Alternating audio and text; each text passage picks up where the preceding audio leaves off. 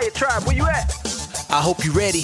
Rising from the ashes and it's getting heavy. Conspiracies, we got plenty and some are scary. From aliens to Bigfoot, extraordinary. Yeah. Danunnaki Dan and the homie Romy. I was bugging out all the crazy things he showed me. Jesus bloodlines to the stars in the skies. Always a good time vibing with the Fire Tribe. Hey, so wake up, get it cracking. Rise out the ashes, I know you got a passion. Kick off the convo with theories, many conspiracies, other dimensions, plenty ancient history. Fire Tribe, where you at? Wake up. We about to get into it. I know you can't get enough. At home, at work, it don't matter. Turn it up. Rising from the ashes. You know what's up. Hey. Rising from the ashes. Hello, everyone, and welcome to Rising from the Ashes. I'm Danunnaki Dan. I am the Jack-o'-lantern man, homie Romy. What's up, Jack? Oh, just enjoying the nice, beautiful day here in California. How you doing, sir? Fan-fucking-tastic. Nice. Yeah, man. A little news. Check out the Patreon. $3 a month. All the episodes you can handle. Yes. So much. So much good stuff. So much. I just interviewed Slick Dissident and Benjamin Balderson. Part 2 of the Deep Chill with Andy. Reading the Bok Saga Atlantis is going to be coming out soon. So go check that shit out.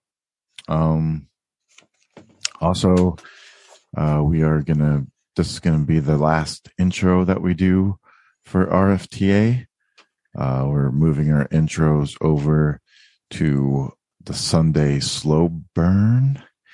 And we're going to be doing that show live in about a month. And we'll be doing book reads and articles and stuff like that pertain to the guests on the show there. And then we'll have live interactions with that. So we won't be doing intros on the show. We'll be doing little like 5-minute ones and then maybe like a little 10-minute prologue after the show. But that's about it. Makes it easier for us to do so we don't have to get together all the time to do that. And then we can put out episodes faster because we won't have to wait to get intros done. So check that out. What else is going on, man? Like shout out to all the beautiful patrons. Thank you guys so much for believing in us. And we'll shine through to the end. Telegram also great community on there. You guys are amazing. Yeah. Love those. It's getting a lot more active now too, which is fantastic. People are sharing a lot more and we're having some good conversations on there. So yeah. I love it, man. People are becoming friends. It seems like, we're sharing pictures of our faces so people know what each other look like. It's a big deal, We're more that we're trying to break the ice more than just the internet, So it's pretty cool, man. For the time that we got it, let's fucking do it. Let's use it. Let's be active, everybody. So jump on over there if you're not already subscribed to the Telegram. Come see what's happening. And yeah, sign up for the Patreon. No doubt. Yeah. What do you got going on over there? I know you got some new shows. You got a full calendar of all kinds of stuff going down. Yeah. This month you've made some heavy appearances somewhere too. Tell people about those ones also, man. Oh yeah. So I was on my buddy Ryan Singer's show. It's called, if you guys are into paranormal stuff, he's a paranormal researcher, investigator, comedian, and he's had a podcast for 8 years. So he's pretty OG in that realm. But it's called Me and Paranormal You. And, it's great conversation. And yeah, so you can check that out. I'm going on to Grimerica tomorrow to do the presentation, the antiquated transhumanism, presentation. So that'll be good. And yeah, man, we got a lot of fucking really sweet, stuff lined up for the Patreon, and I'm going to this festival next weekend, so I should hopefully catch a bunch of live recording there. I'm gonna ask people random questions about Atlantis, what they think. Just at a festival, at like this like super hipped out festival with a bunch of hippies. So we should be able to get some good content for you guys there. Excellent. That should be fun. That's gonna be on the Patreon. Yeah, buddy. Excellent. Yeah. Yeah, man. So let's get into a little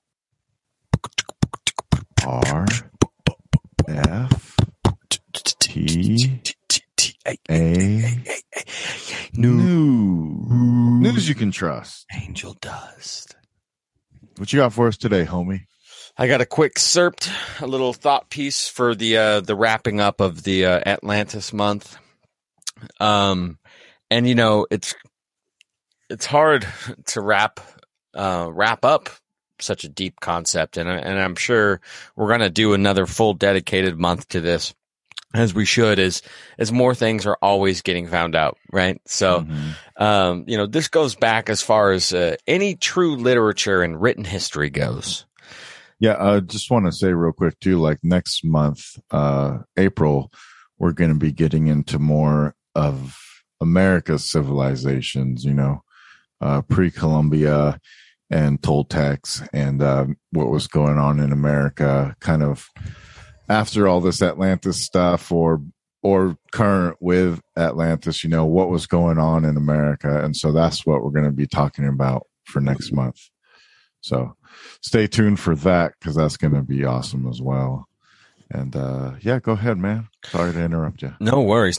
Yeah, I am excited about next month. I'm always excited because we're always having great shows. So, you know, and we're always learning more. So each episode we're like, okay, we learn so much here, and it just gets, it keeps expounding. And so we learn together as a community, and you guys are great. So, here we go. Deluge, flood, cataclysm, whether it's mystical or referencing a land in the time void, or it is a part of the ever-changing face of our planet. The timing of divinity has brought it back around the wheel. Podcasters are talking about it. History channels are circling back around. And is this because the heartbeat of civilization revolves around the roots of Atlantis and Lemuria today? Yes. Okay. Yes. We run rich in antiquated methods and technology.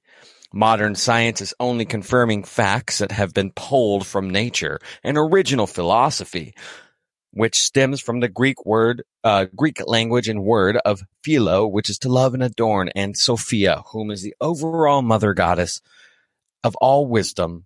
So philosophy is the art of loving knowledge, which comes from these ancient lands. This theme that runs rich in the blood of our collective consciousness about aliens also stems from this original home.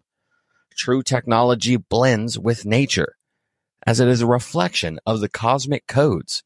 And imagining a time of antediluvian world, we imagine technology in the sense of how it is familiar to us currently, and dare I say, in its modernity. But thankfully, the Hollywood movies like Predator, you can almost gauge how beautifully in sync true technology is a branch from nature and its cosmic code.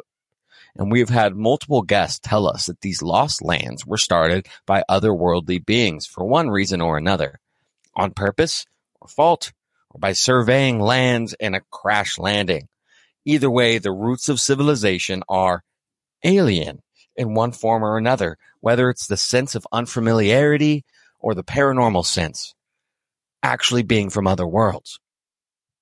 This could mean terraforming and creating an atmosphere, or finding the right conditions and utilizing them. I imagine it's like foraging for food in the forest. You will walk by hundreds of trees and plants before you find a wild black-cap raspberry bush that can nutritionalize yourself. They're abundant only in the conditions of the forest that suit the livelihood of that fruit-bearing bush.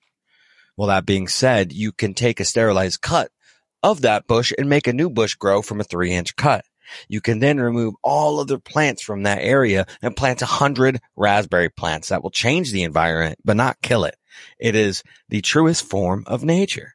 In the sense of this cosmic code in the galactic forest can be manipulated by farmers. And I have a feeling that there's terraformed galaxies with numerous fruit-bearing planets, potentially.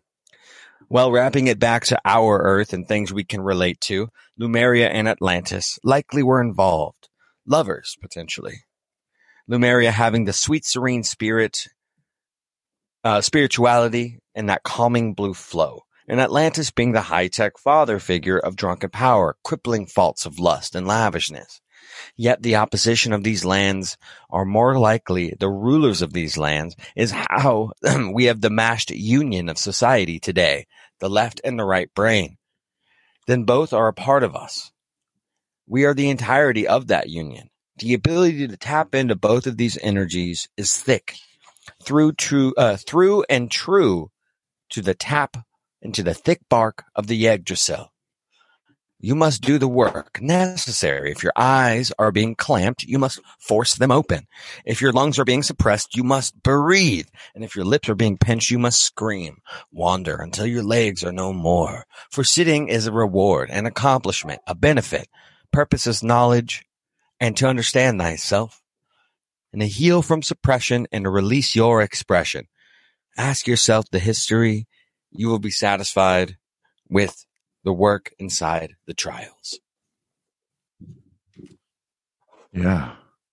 That's a good summary of everything, huh? I think so. Solid, man. Yeah, I mean, through our guests this month so far, like I've kind of just everything's been coming up Box Saga for me personally. Like everything that's kind of in that Box Saga story, kind of in some ways or some not ways, relates back to there, or maybe like a little bit of a telephone game. Sadly, our interview with Sarah Breskman Cosme got messed up, and we weren't able to put that out this month. But we have Exertus in its place, and it's fantastic. He wraps up everything kind of nicely and puts it in a bow, and super lots of information in this episode. But we will be having Sarah on next month, hopefully. And so we'll be able to get into that. But some of the things that she talks about is super fascinating that kind of relates back to all this. So stay tuned for that next month. But yeah, everything just kind of, like I said, goes back to Box Saga. Everything kind of points to this northern place. Everything points that maybe there was two separate continents, one of Atlantis, one of Lemuria. Oftentimes people will say, like they're one and the same, they're connected, it's the same place. I think Atlantis was the time period, and this place of Lemuria was just a ringland of Atlantis called by a different name. Or maybe it was another origin civilization, just like Atlantis was. Atlantis was the North Pole, and Lemuria was more towards the South Pole before the tilt. And then it kind of moved up, or it was Antarctica in some way. There's lots of connections to Lemuria and the moon and the Moors and all of these different things. So I think that's all really interesting and some stuff that I want to kind of research and get deeper into. Maybe as we go through the America concept, maybe some of that will come out a little bit more in kind of those civilizations that existed in America. So that's why I'm really looking forward to next month, because it's going to bring forward a bunch more stuff. And then we're in May. We're doing Missing in May, and we're going to be getting into some of the alien intervention possibilities, and talking about some of those things, and Gone Missing, and maybe these zones of, people often talk about these national parks as like portals to other realms. I think that's also another fascinating aspect of this whole, Atlantis America or Mu America. I mean, maybe it was a convergence of both here in America, just like it was in the opposite side of the world. You can see it kind of in the Hindu story, right, of the Mahabharata, is you have this convergence of two opposing peoples fighting against each other. And to me, that's kind of like Mu fighting into Atlantis. And maybe that was also going on here in America, West Coast and East Coast. So I do wish to get into that, but I wanted to tell you guys that I broke down a couple words lately. And it might be nothing. I might just be, fucking making shit up. But I mean, it's interesting to me, at least. So you're rolling off your intuition, man. Don't deny it. That's fine. I'm just saying it might not be a correct interpretation, but the word El E-N, alien. If you say it, you spell it slightly different as L-E-L-I-N-A-N. It's Lord of Anu, or the Lords of Anu. And who are the Lords of Anu? The Anunnaki, and where do they come from?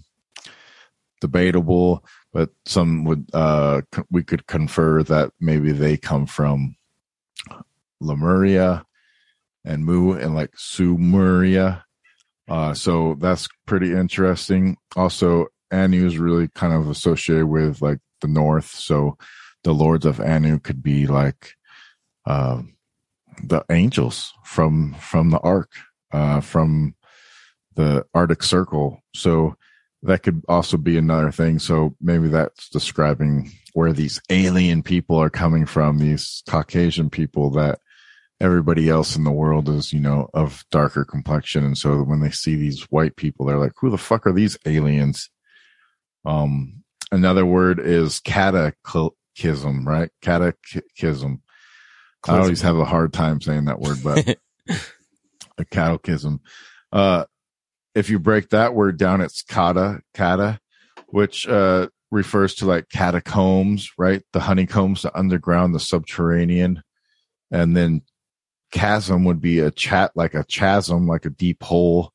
So a catechism would be like a opening up or a sinkhole within the ground. So often people talk about Atlantis being swallowed up. So a catechism would be like a giant sinkhole that would swallow up a land. So well, Florida's full of sinkholes, so it's pretty much a part of Atlantis, right? Right. Bimini Road. There's pyramids in Cuba. I just heard that there's pyramids in Illinois and like Indiana, Georgia. So there's a lot of things going on in America that they don't talk about. Giant bones. I have a whole book right here by Richard Dewhurst called The Ancient Giants Who Ruled America. And it goes through the Smithsonian cover-up of all these giant bones that they have found in America. There's even stories of the Mormons finding giant bones in America. If you go back to the interview with Adam Stokes that we did on the show, we talk a little bit about that on there. So, I mean, there's a lot of stuff going on with America that that modern society kind of shuns down. I know a lot of you guys are aware of this. There's lots of different stories of how that connects to Egypt too, and Memphis, and Gabe Slick Dissident does a lot of cool, interesting things with the territories about this, where he shows like how like the Mississippi River is closely related to the Nile, and even other cities. Mount Sinai corresponds to Yellowstone Park, and like it's so fascinating. It's almost like the other side of the world is a mirror of this side of the world. You know what I mean? And maybe it's perplexing in some ways, but it's also very fascinating. So that's kind of like my segment for the news. I don't, I could read books and shit all day, but I'll save that for the Sunday slow burn. I would rather hear your opinion on this wrap up as opposed to, reading a excerpt from a book, because it's more, it's more you, man. It's more authentic. Yeah, I think, we'll kind of just give a little in the beginning, tell you why we wanted the guest on the show, what we're trying to explain by having the guest on the show. And then at the end, kind of wrap up what we kind of learned and how that fits into what we're already have been talking about in a deeper way, So I kind of look forward to that new format a little bit. I think it's going to be more beneficial to the understanding. And then, as always, we'll be doing reads of articles and books and everything other places. So sign up for the Patreon and get that action. So today on the show, we have Exertus, Andreas Exertus, the human encyclopedia. I mean, he's awesome. He's great. You can ask him one question. He can go on for a half hour about it and go into different tangents and just keep going and going and going. He's a fucking Energizer Bunny, man. But he's fantastic. He has so much information in his head and, some of it mind blowing, man. So, we go into a deep conversation with him about everything, about Lemuria, about Atlantis, how that connects to Tartaria. We even talk a little bit about Tartaria. We talk about there's so many things we talk about, man, because we jump around to so many things. So it's a really great conversation. Do you have anything else to add, Roman? No, man, let's get into it. Let's get the people what they want. All right, let's get into it. Andreas Exertus. Wake. Number 2, the invaders from a distant land, which I understand to be Atlantis. It's time for the team that has risen from the ashes.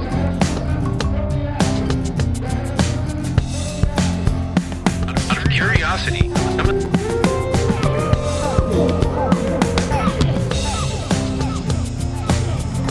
Hyperboreans.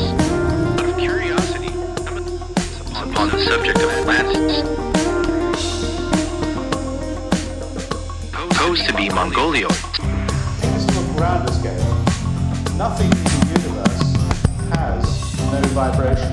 In other words, there's no such thing as no thing. Everything is rhythmic vibration. So when a supernova, a gigantic star, explodes, Which I understand to be Atlantis.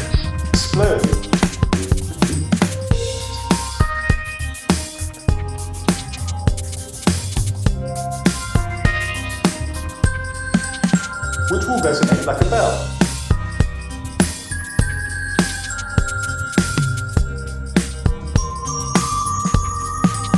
As we let our imaginations crisscross into the vectors of saved data filed away into our hard drives, we can picture an archetype of the dusty, toothless prospector knelt down in the lush backwoods stream.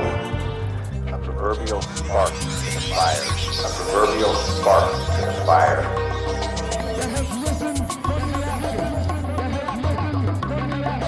From the ashes.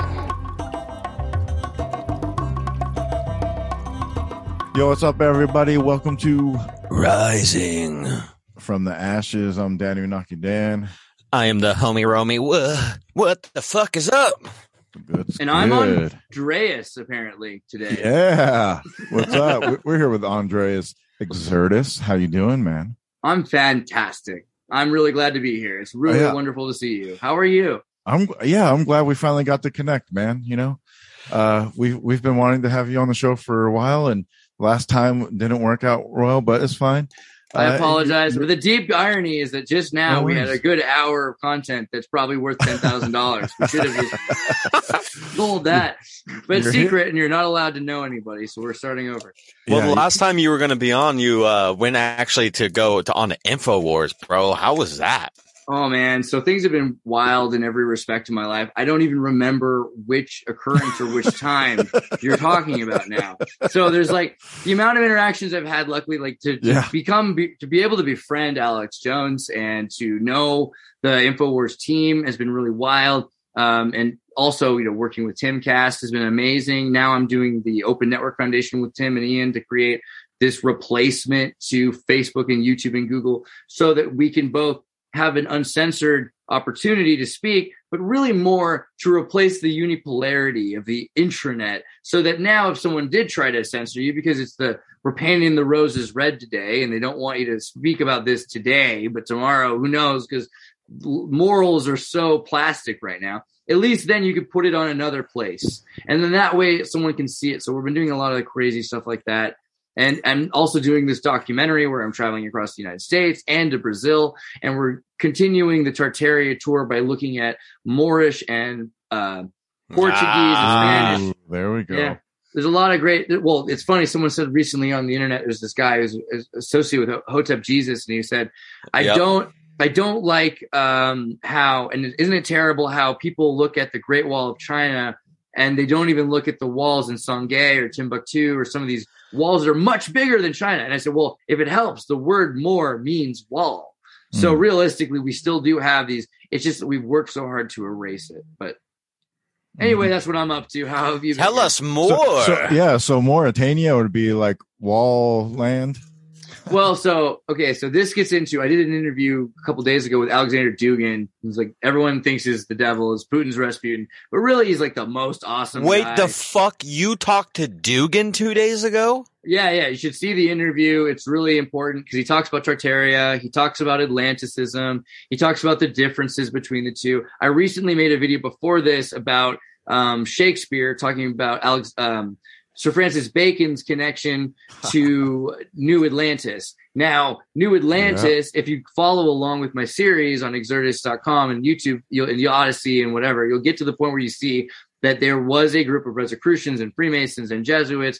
Really, there's a group of guys who are changing everything. And this is the same time that they're changing, when I say everything, I mean, alewives are replaced with brewer monks, like everything. Like the entire society goes from matriarchal to patriarchal to the control of a queen who has little power, et cetera, et cetera, et cetera. But they thought that they would build this new thing. Now, again, Shakespeare was, if you watch my Alexander War talk, probably not just Bacon, but it's based on the life of Ed de Vere. It's likely it was a lot of the time written by Ed de Vere. You can see this. There's 100 examples. Watch the talk. But what you'll find is this idea that if Shakespeare was talking about these things that he learned from de Vere, who de Vere had tutors like Thomas Knoll, who presented the Beowulf text and the original Tales from the East, Tales from Tartary, which were in the Knoll Codex. Then we start to realize, okay, well, there's a bunch of evidence that these guys knew about Tartary. They knew about Hermes Trismegistus. They were thinking about him at least. They thought, hey, we live in a society where there's not electricity, but they keep telling us there were these, again, quote from Sir Francis Bacon's New Atlantis, orbs of light illuminating out of glass without fire. I mean, can you be more clear, to someone who doesn't understand electricity? But then we have the Arabs that have also brought this technology from the Songhai Empire through the Caliphate, the Cordoba Caliphate, into Spain and into Holland, which is controlled by Spain. So we see the immediate emergence of this technology from this former empire. And this idea that also there's a difference between the two kinds of empires.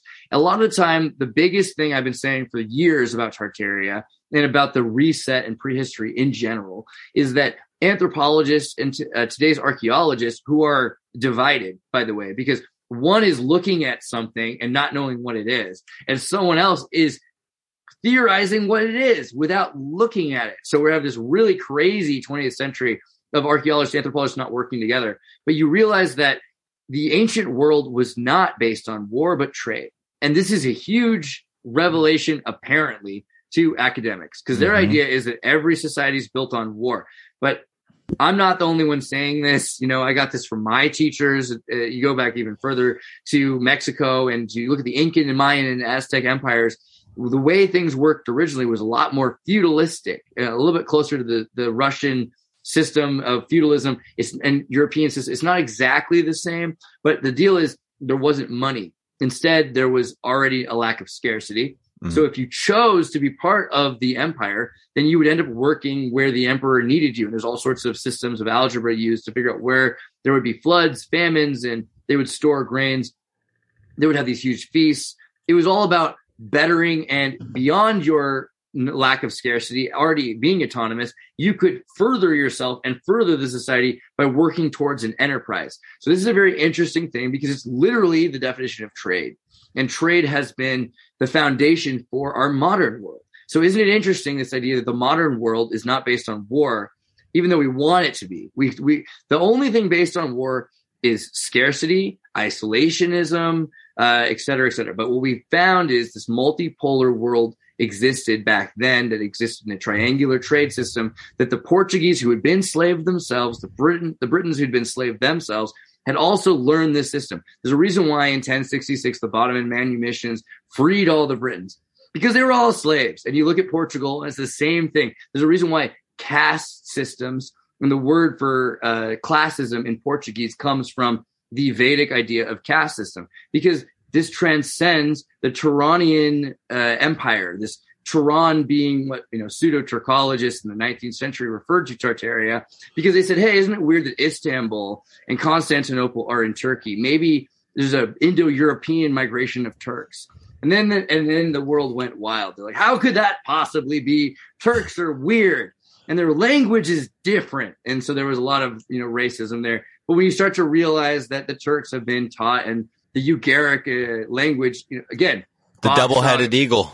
Yeah, and then, there's the Austro-Hungarian Slavonian Empire. So that bullet from, the Franz Ferdinand and the whole World War I, they wanted 3 heads. They were about to put a 3rd head. They wanted a left, right, and one looking straight at you for the Austro-Slavonian Slavonian Empire. They were going to include the Czech Republic, and it was going to extend, and Serbia was not down with Yugoslavia joining that.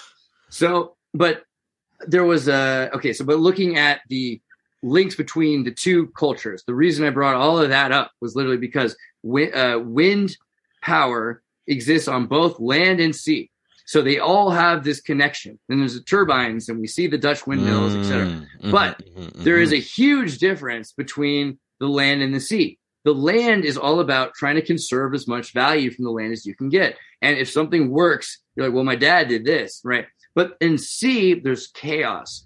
There's constants. There's grown to be more tradition in sea, but really the sea is by function a more technological venue. And so by going to sea and having a sea power, you're at odds with traditionalism. And Dugan talked about this on my show, and I thought it was a really relevant point. There's a dynamic that's happened in this endless summer trade system between the Tartarians and the Scythians and the Indo-Aryans. It refers to the difference between land and sea and tradition and modernity, but really it's futurism versus traditionalism. And the problem is they milieu into modernity, and modernity is at odds with the future and the past, because and this is also why transfiguration of humanity and their ideologies and their biology is happening, because they're trying to fit from either being futurist or traditionalist, being different or being too X-Men, that they have to fit. Modernity in the middle. That's modernity is the tragedy of modernity. Fascinating. Right. Wow. That's super fucking fascinating. I never really think about that because, you have both of these fixed, right? You have the past and the future, which are That's like the fixed. alchemy. And then the modern is like the sea of chaos, of constants, of chaos. Wow. What a fascinating, but the also alchemy. you can get worried about it. You can get worried about it because you can think about, Ramdas, and you can think about this idea of be here now. And there's a difference between now and modernity, because now is not modernity. Now is a lot closer related to the future and the past, because they are at least like concepts. Modernity is contemporaneousness. It's just literally, it's grasping from the future and from the past, and it's refusing to be in the now in order to maintain. And this is why so much of the now is about augmenting yourself to fit. And it's not just, I don't mean, this at any specific group, because any kid who's being told they have to take amphetamines to go to class in the morning early, and they have to take sleeping pills to go to bed at night, and they have to take antipsychotic schizophrenia pills and SSRIs to stop the twitches they're getting from taking the uppers and downers in between, then maybe we should start fixing the freaking modernity instead of trying to fix the kid, right? And conform the kid. So it, of course, is a logical consequence that we have transgender, transhuman, transfiguration in every respect, because what we're talking about is that no one's allowed to be themselves. And we should be able to say from traditionalism that, women were stronger in the past. They were allowed to have more powerful roles, etc. Maybe we should allow strong women to exist. And also, hey, men wore eyeshadow in Persia. Relax. And so there's a way that we could probably just say, hey, you're allowed to be yourself. And we're going to break down the normative gender roles or social class roles of socioeconomic prejudice that are actually this is so funny. When I say it that way, I feel like if you're on the left, you'd love me, right? Like that's exactly what they should be wanting to hear. But instead they're saying, no. We have to bend ourselves to these modernity's tradition of what a woman and a man and a person is. And so, we have to be very careful because we've created a new kind of conservatism of modernity, not of tradition or of futurism.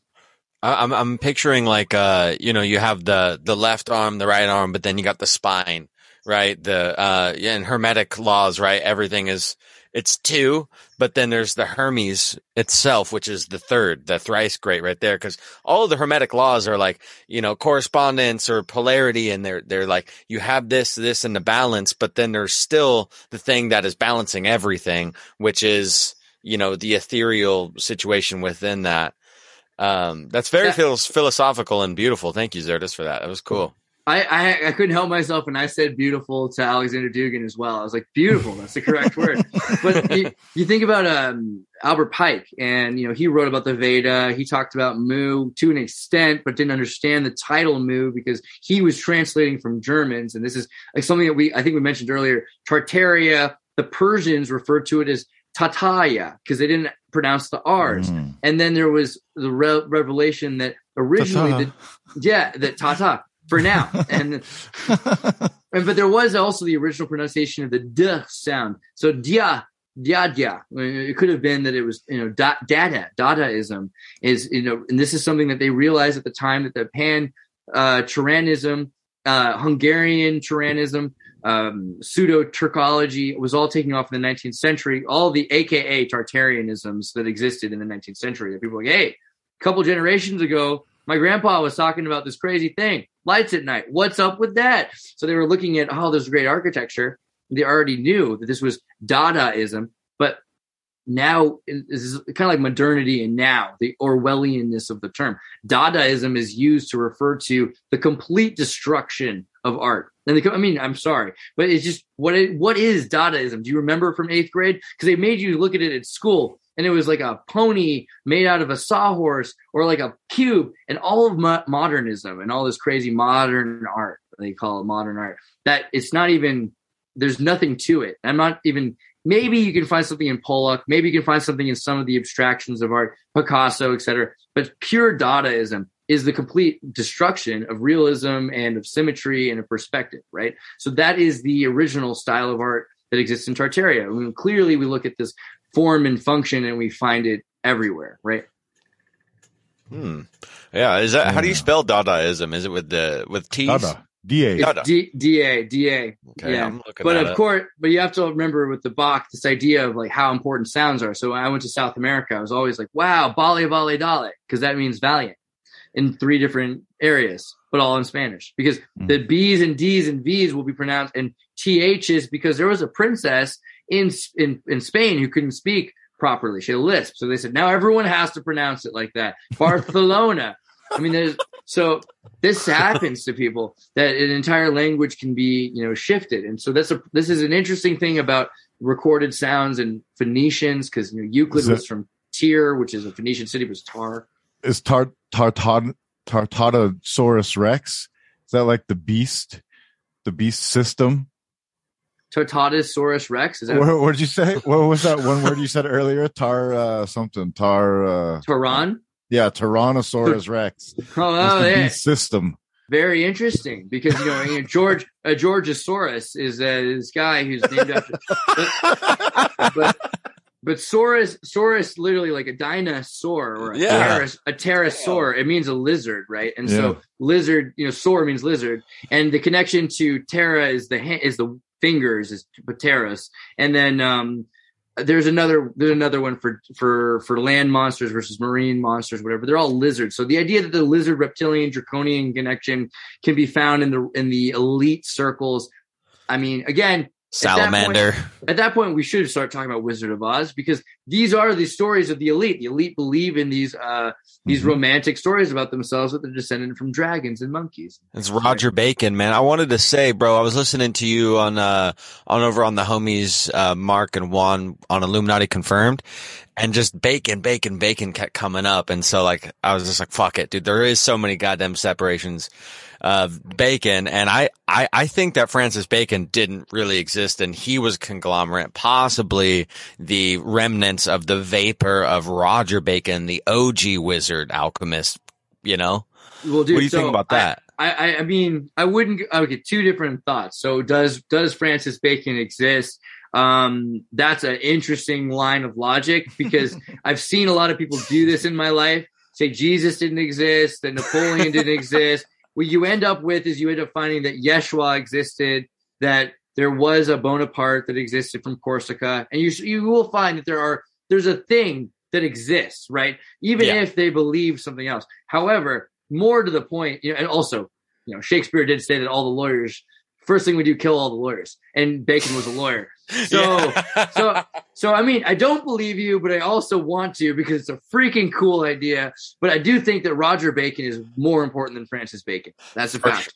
Yeah. Roger Bacon is out of control important. His connections in the 12th century to Marco Polo, to the people that were studying before the Pax Mongola Tartaria, because it's about 300 years after Roger Bacon that we first start hearing again about Jesuits going to Tartaria. And they're calling everything over there Tartaria. So as time goes on, they said, no. We're going to call this part of India Pakistan. We're going to call this part of Tartaria Kitau, because this Mongolian herd this horde that we found, we're going to empower them. And this is, maybe you can't find specific evidence of specific examples regarding Eastern Europe and the Caucasus in the 9th century. But you can see these same examples played out by the Catholic Church over and over again in other places. If you go, for instance, and look at the Congo and how the Congo was conquered, and the alliances made between the Portuguese and the Dutch, particularly with the Dutch, because the Portuguese were at war with the Congo, and they basically said, hey, why did you hire and empower this prince and try to make him king of the Congo? Did you not know that here we vote of the princes who's going to be king?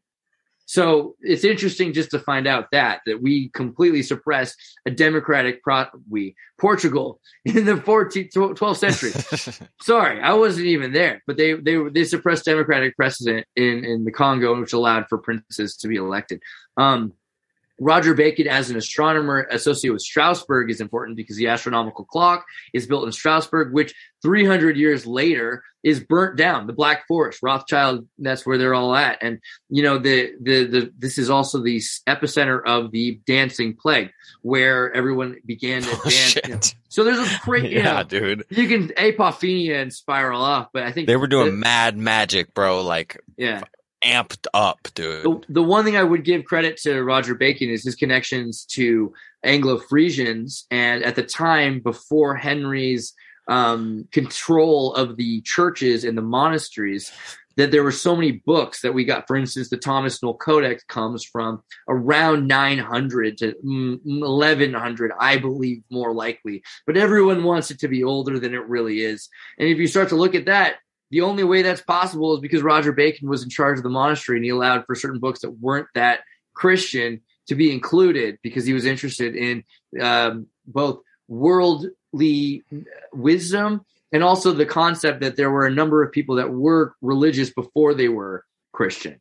And him himself had been part of a group of scholarly Celts who had considered themselves to be the heirs, even though this is wrong, the heirs of the Picts. And, at that time, you had this idea that the Frisians, the Saxons, the Beowulf period. In Beowulf, you got a guy who comes and tries to kill him, and he's like, you can't kill me, I'm Beowulf. And he's like, come on, I'd rather die trying to kill you. I was on a boat for 3 weeks. And he sings a song, and he's like, takes off his armor. He's like, do it, try to kill me. I'm going to kill you, but and then finally he says, you know what, I'm going to let you live. Just so you can, now you've got your song. You've got your story. That you came and you met Beowulf, and he let you live. It's not that you killed him, but it's better than what you were going to get, which is forgotten. And so this starts to become the logical norm in Valentine region, which is North England, in Wales, and you see where Frisia was in the maps. This whole culture that had cities and had towers gets completely removed. But then they say, oh, well, this was a misunderstanding. They didn't understand. They didn't know better. The maps were wrong, and there was some hearsay. And when you try to go looking for the information, you find, well, there's information from the 1800s after Sweden has been bombed by England. which is another weird thing. You wonder, why is England going to war against Scandinavia? And they say it's because they're trying to steal their commercial ships. That's literally England's excuse. So there's not a lot of good excuses for this. But the destruction of Frisian, the destruction of the records, the fact that we're finding, I mean, I'm in Minnesota right now. If you go to Alexandria, you'll see one of the first Viking rune stones. It's very self-evident that there Alexandria, Michigan? That's a place? Minnesota. Oh, Minnesota. Oh, yeah. Wow. Cool. Minnesota landed 10,000 lakes, and it makes sense that at some point when the lakes were a bit more connected, that they connected to the Hudson and through the Canada. And so from Hudson into the Canada, and so Canada is not a state. It's actually a river system, if you recall from the Ungripped documentary that Ben Stewart put out. But you follow that into the Hudson, it will lead you into Minnesota, the Great Lakes Superior, and then into parts of Michigan, Chicago, Illinois, all of this area. But Minnesota, you could literally find in Alexandria, near Cambridge. Interesting names for a place, by the way. I'm like, ooh, what's up with Minnesota? It might be popping off up there, dude. Yeah, there's reasons. But you'll find, they've used lasers, 3D scanners. They've proven this thing is real. And then they say it's racism to admit it. They can't let people. There's a Nepal there, too. Yeah, it's true. And if you go to Colorado, it's even weirder. In terms of the Dalai Lama was given $150,000 a year by the CIA because they were trying to stop the PRC at one point. They didn't end up stopping that payroll check. He still has land there. There's a huge Dalai Lama compound called the Medicine Buddha in Santa Cruz. So you start looking into the connections between Tibet and the anti-PRC movement, the CIA. Colorado comes up. I don't know. That's fucking fascinating, bro, because everything, or not everything, but, massive roads lead back to Tibet, right? Like there's so much history about, the entrances to Shambhala. Farbet? What's up with that? Tarbet. Tarbet. Oh, yeah. Tarbetia. Yeah, because Tibet, it's really was, the vowels are removed. Yeah. R's are not pronounced by the Iranians or the Turanians. So you start to lose this, the original symbolism. But clearly, you can see the first link that's obvious if you're trying to look for a link is there's the Egyptian and the Songhai Empire have the same gods as Tibet, which is not true about India. But again, India is the same thing as the Catholic Church. The Catholic Church goes, they convert people to their Trinity. They have gods, they turn into saints, etc. India, you have a Trimurti. They go and they convert people. They have gods that they keep and they call them God. It's basically the same Saint Trimurti system. So you have the same religious practices. You have the same conquering of land powers by sea powers. But what you find between the two sea powers is this identity that's similar in the aristocracy. So they're believing in Tibet, the Book of the Dead. Well, the Egyptians have the Book of the Dead. They have the Book of Life. Well, the Egyptians have the Book of Life. They have the God of Chaos. Well, the Egyptians are the God of Chaos. And the God of Chaos, Seth, represents the foreigner god and is associated with the jackal or with the donkey. And then you find that Jesus was associated with the jackal and the donkey because originally, before Tertullian, there's these pictures of Jesus that they said, you want to know what those Christians worship? Dogman. They worship a donkey guy. No, Christopher was the dog head. Doghead. Saint Christopher was a dog head. Jesus was Baphomet. And so you have Baphomet looking guy. And it's very interesting, by the way, that the donkey headed symbol is a symbol of the Satanic Church. And at the time, they were saying, hey, don't do things about that. That's right. Yeah, there's a huge connection between Satanism and Christianity back to the 2nd century before Tertullian. And donkeys. And then there's also the harrowing of hell, right? Because, St. Christopher's a dog head. Jesus is a donkey head. They both can fly. It's an amazing comic book series. But in issue 34, they go underground to the Tartarus, which is hell, Tartaria. And in there, they find Adam and Eve, who've been stuck since issue 23, and they have to save them. And it flies up. So it's an amazing 23. series. But yeah, and then you got to read 18. But I think that's funny. I like numerology. But if you think about all of these stories, how they connect to the 15th, 16th century, Erasmus has become a very humanist philosopher, and Christianity's all, Jesus was a carpenter's son. He's super chill. He's a guy. I mean, to be fair, like there's a lot of evidence that Christians into the Rosicrucian period and through the Masons still were very excited about the Gospel of Nicodemus, about the story of Solomon and Saturn. Solomon arguing with Saturn. So, and you can see it in the architecture. You go to Spain, go to Leon, go to Burgos. You'll start to see in the churches. Literally, I have to send you some pictures because there's parts of the churches that blocked off, but I walked into, even though I'm not supposed to go in there. But like, don't go in there. I went in there. There'll be pictures of Baphomet in stained glass. So in Lyon, in the churches of, but you also see in general, and just in public places, because no one understands it, horned Moses, because halo and horns were the same symbolism. And you'll find pictures of Saturn and Jupiter and Dionysus, Hercules. What was the other one? Thalios or something like that. I forget. There's a lot of great ones. Telamon. Yeah, there's another one that I was thinking about. But okay, so then you think about Madame Blavatsky, and she's bringing all these ideas to the forefront and saying, we've got these islands, and these islands, some of them are moving and disappearing, and Frisia's disappeared. There's the Persians have the stories that the backs of whales are the continents, and they're just moving slowly. The Egyptians talked about turtles all the way down, and then there's elephants below that. There's reasonable amounts of Titanologists out there, even today, that will tell you that the world is made up of living material. In schools, by the next 20 years, I'm sure everyone's going to be a techno-Gaianist and believe the world is alive. So it's really, we're very alive. Yeah. We're very, very quickly, ontologically, we're getting to the point where people will accept the fact that there are moving, these tectonic plates are, tectonic persons or something. There's an amount of consciousness that's happening there. It's on the body. Yeah. But Blavatsky said, hey, there's the land of Lemuria, which is Ria, like les means, le means the. Al in Arabic is law backwards. So you have Spanish and Arabic, well, the first lesson there. So when you think about algebra, it's the algebra, it's the study of the Hebrew. Alchemy, it's the study of Kemet, study of Africa. Lemuria, though, is the study of Mu. And so I think you've talked on your show about Mu and the importance of Mu. You can look into Blavatsky's connection to the Theosophical Society and some of the more important people. Also, there's a great episode of Young Indiana Jones Chronicle. I think it's the third or fourth episode called the Spirit Within or the Passion, where he plays cricket and soccer and baseball with Krishnamurti in front of the Theosophical Society. So you got to see that. But the thing is about the Mu is that there's this idea that it was a continent that had a bunch of insectoid-like people. The other thing is there's this idea that racism is today, the way we define races is Blavatsky's style. Darwin's definitions of race don't come from the same concepts of science that we use for these are different dogs, different kinds of horses. Species. Yeah, I mean, the way we use Genius the term is and species. But what we talk about is more this Blavatskyan concept of consciousness, that these were the last reset, then there was the second reset, and there's a third reset, and there's a fourth, and the next one would be the Green Power Ranger, and he's going to be from Baja California. I got a good video on the Darwinism and Power Rangers that will actually sum that up. You should check that out. But the main truth here is that we are coming up on the transhumanist next generation. That's the best ontological term we're allowed to use to describe the evolution of man. So we're pretty comfortable with the idea that we're evolving. And we even have looked back and said, hey, if you look back, there were similarities, but really the differences come with language, because you take somebody and you train them to speak.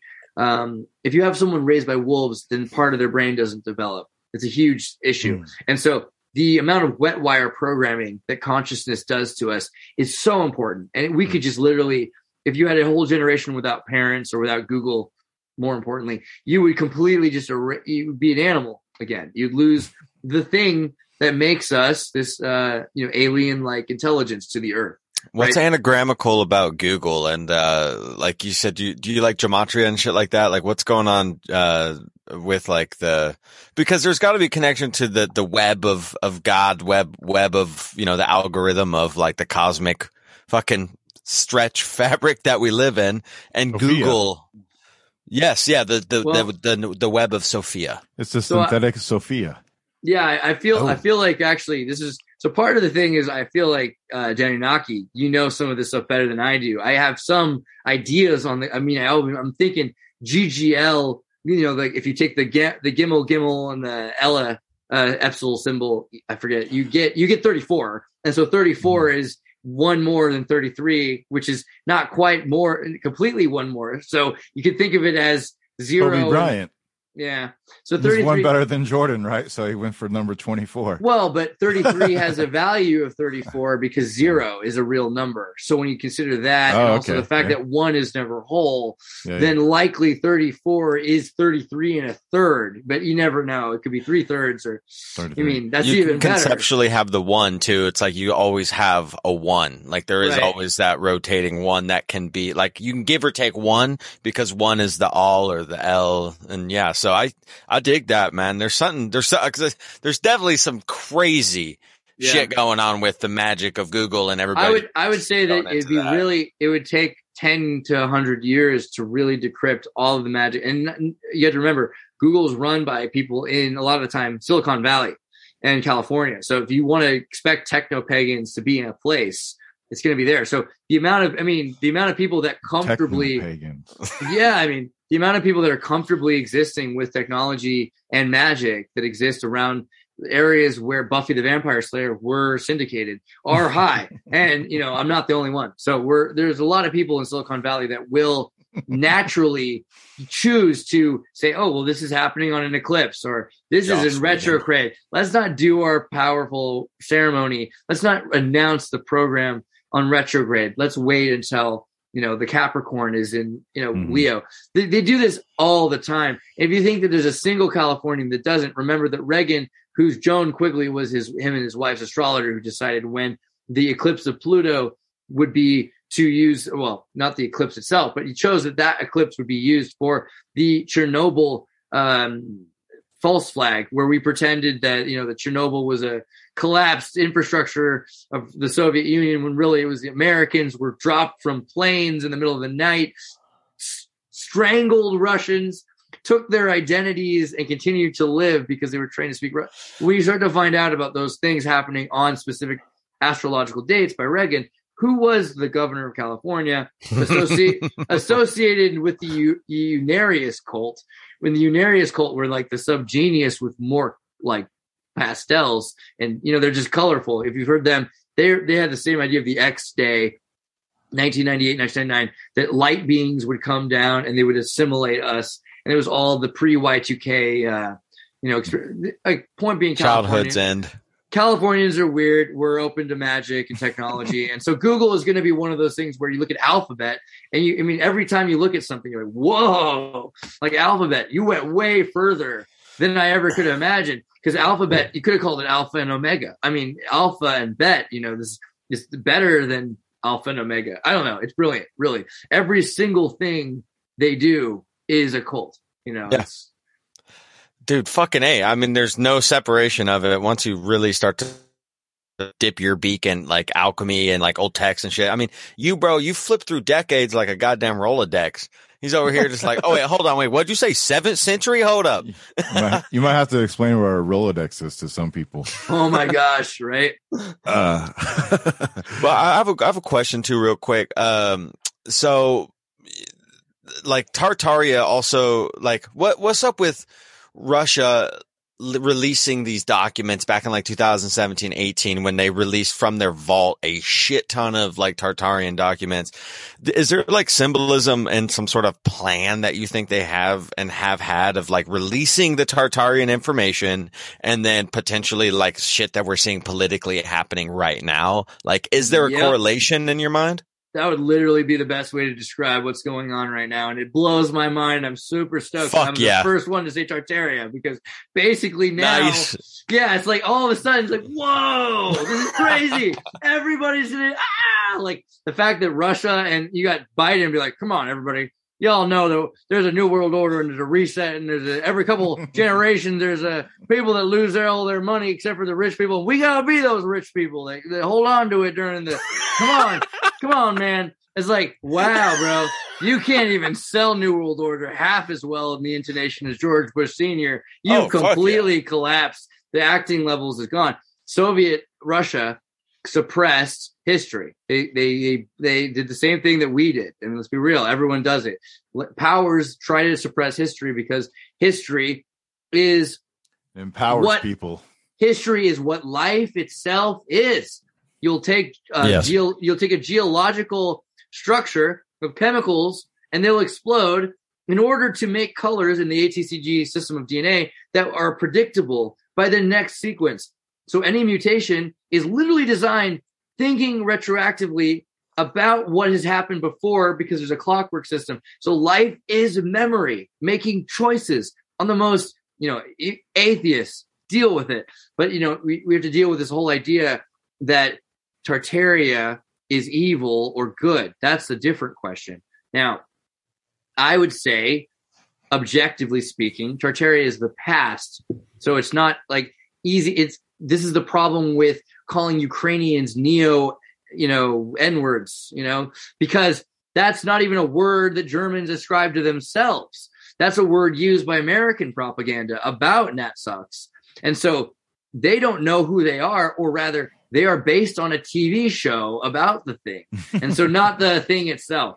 This is a thing about Tartaria. Now, in my Dugin interview, one of the fascinating things I thought he said about Tartaria and about Turanism and the idea of an Indo-Aryan Eurasia is that Russia is not the firstborn nor the original, but is the heir to this throne, right? Not throne. He didn't say throne, but he says that it's this cradle of civilization that had many different kinds of people from all over the world were there, and they all agreed in contracts. And the last person to really still be there and to know what's going on, and to, since the Golden Horde have been turned into a powerful group, is not the original owners of Tartaria, if there is such a thing, but that it is the last person standing after the agreement. So Russia wants to, and they've been pointing out that they want to have the keys rather than have America have the keys. America, on the other hand, is part of this other thing. It's the landmass controlled by the Atlanticist movement. So New Atlantis is America. And ideologically, America is always the old Atlantis because we've erased history. So there's no such thing as Atlantis. This is the high hill, ideologically, in America. Americans like to believe, and the West and Atlantics like to believe, that progress is leading towards here, now, modernity, and that this is the best thing that's ever happened, that there's never been a better civilization than now. This is not what is believed by everyone. And so the idea that Tartaria is something to aspire to, a tradition that exists, that's outside of the norm for Americans who are constantly about Atlanticists, who are constantly about rejecting tradition. So the Russians look at it and they say, okay, well, this existed. There's evidence of it. Now, the Soviets were against it. A lot of these guys are anti-Soviet, even if they're Russian, especially if they're Russian. Because when they were in the 80s growing up, they listened to punk rock. They hated being Russian, Soviet, and they wanted to be free. And so they're saying, okay, well, we want to be part of this futurism that was described to them by the CIA.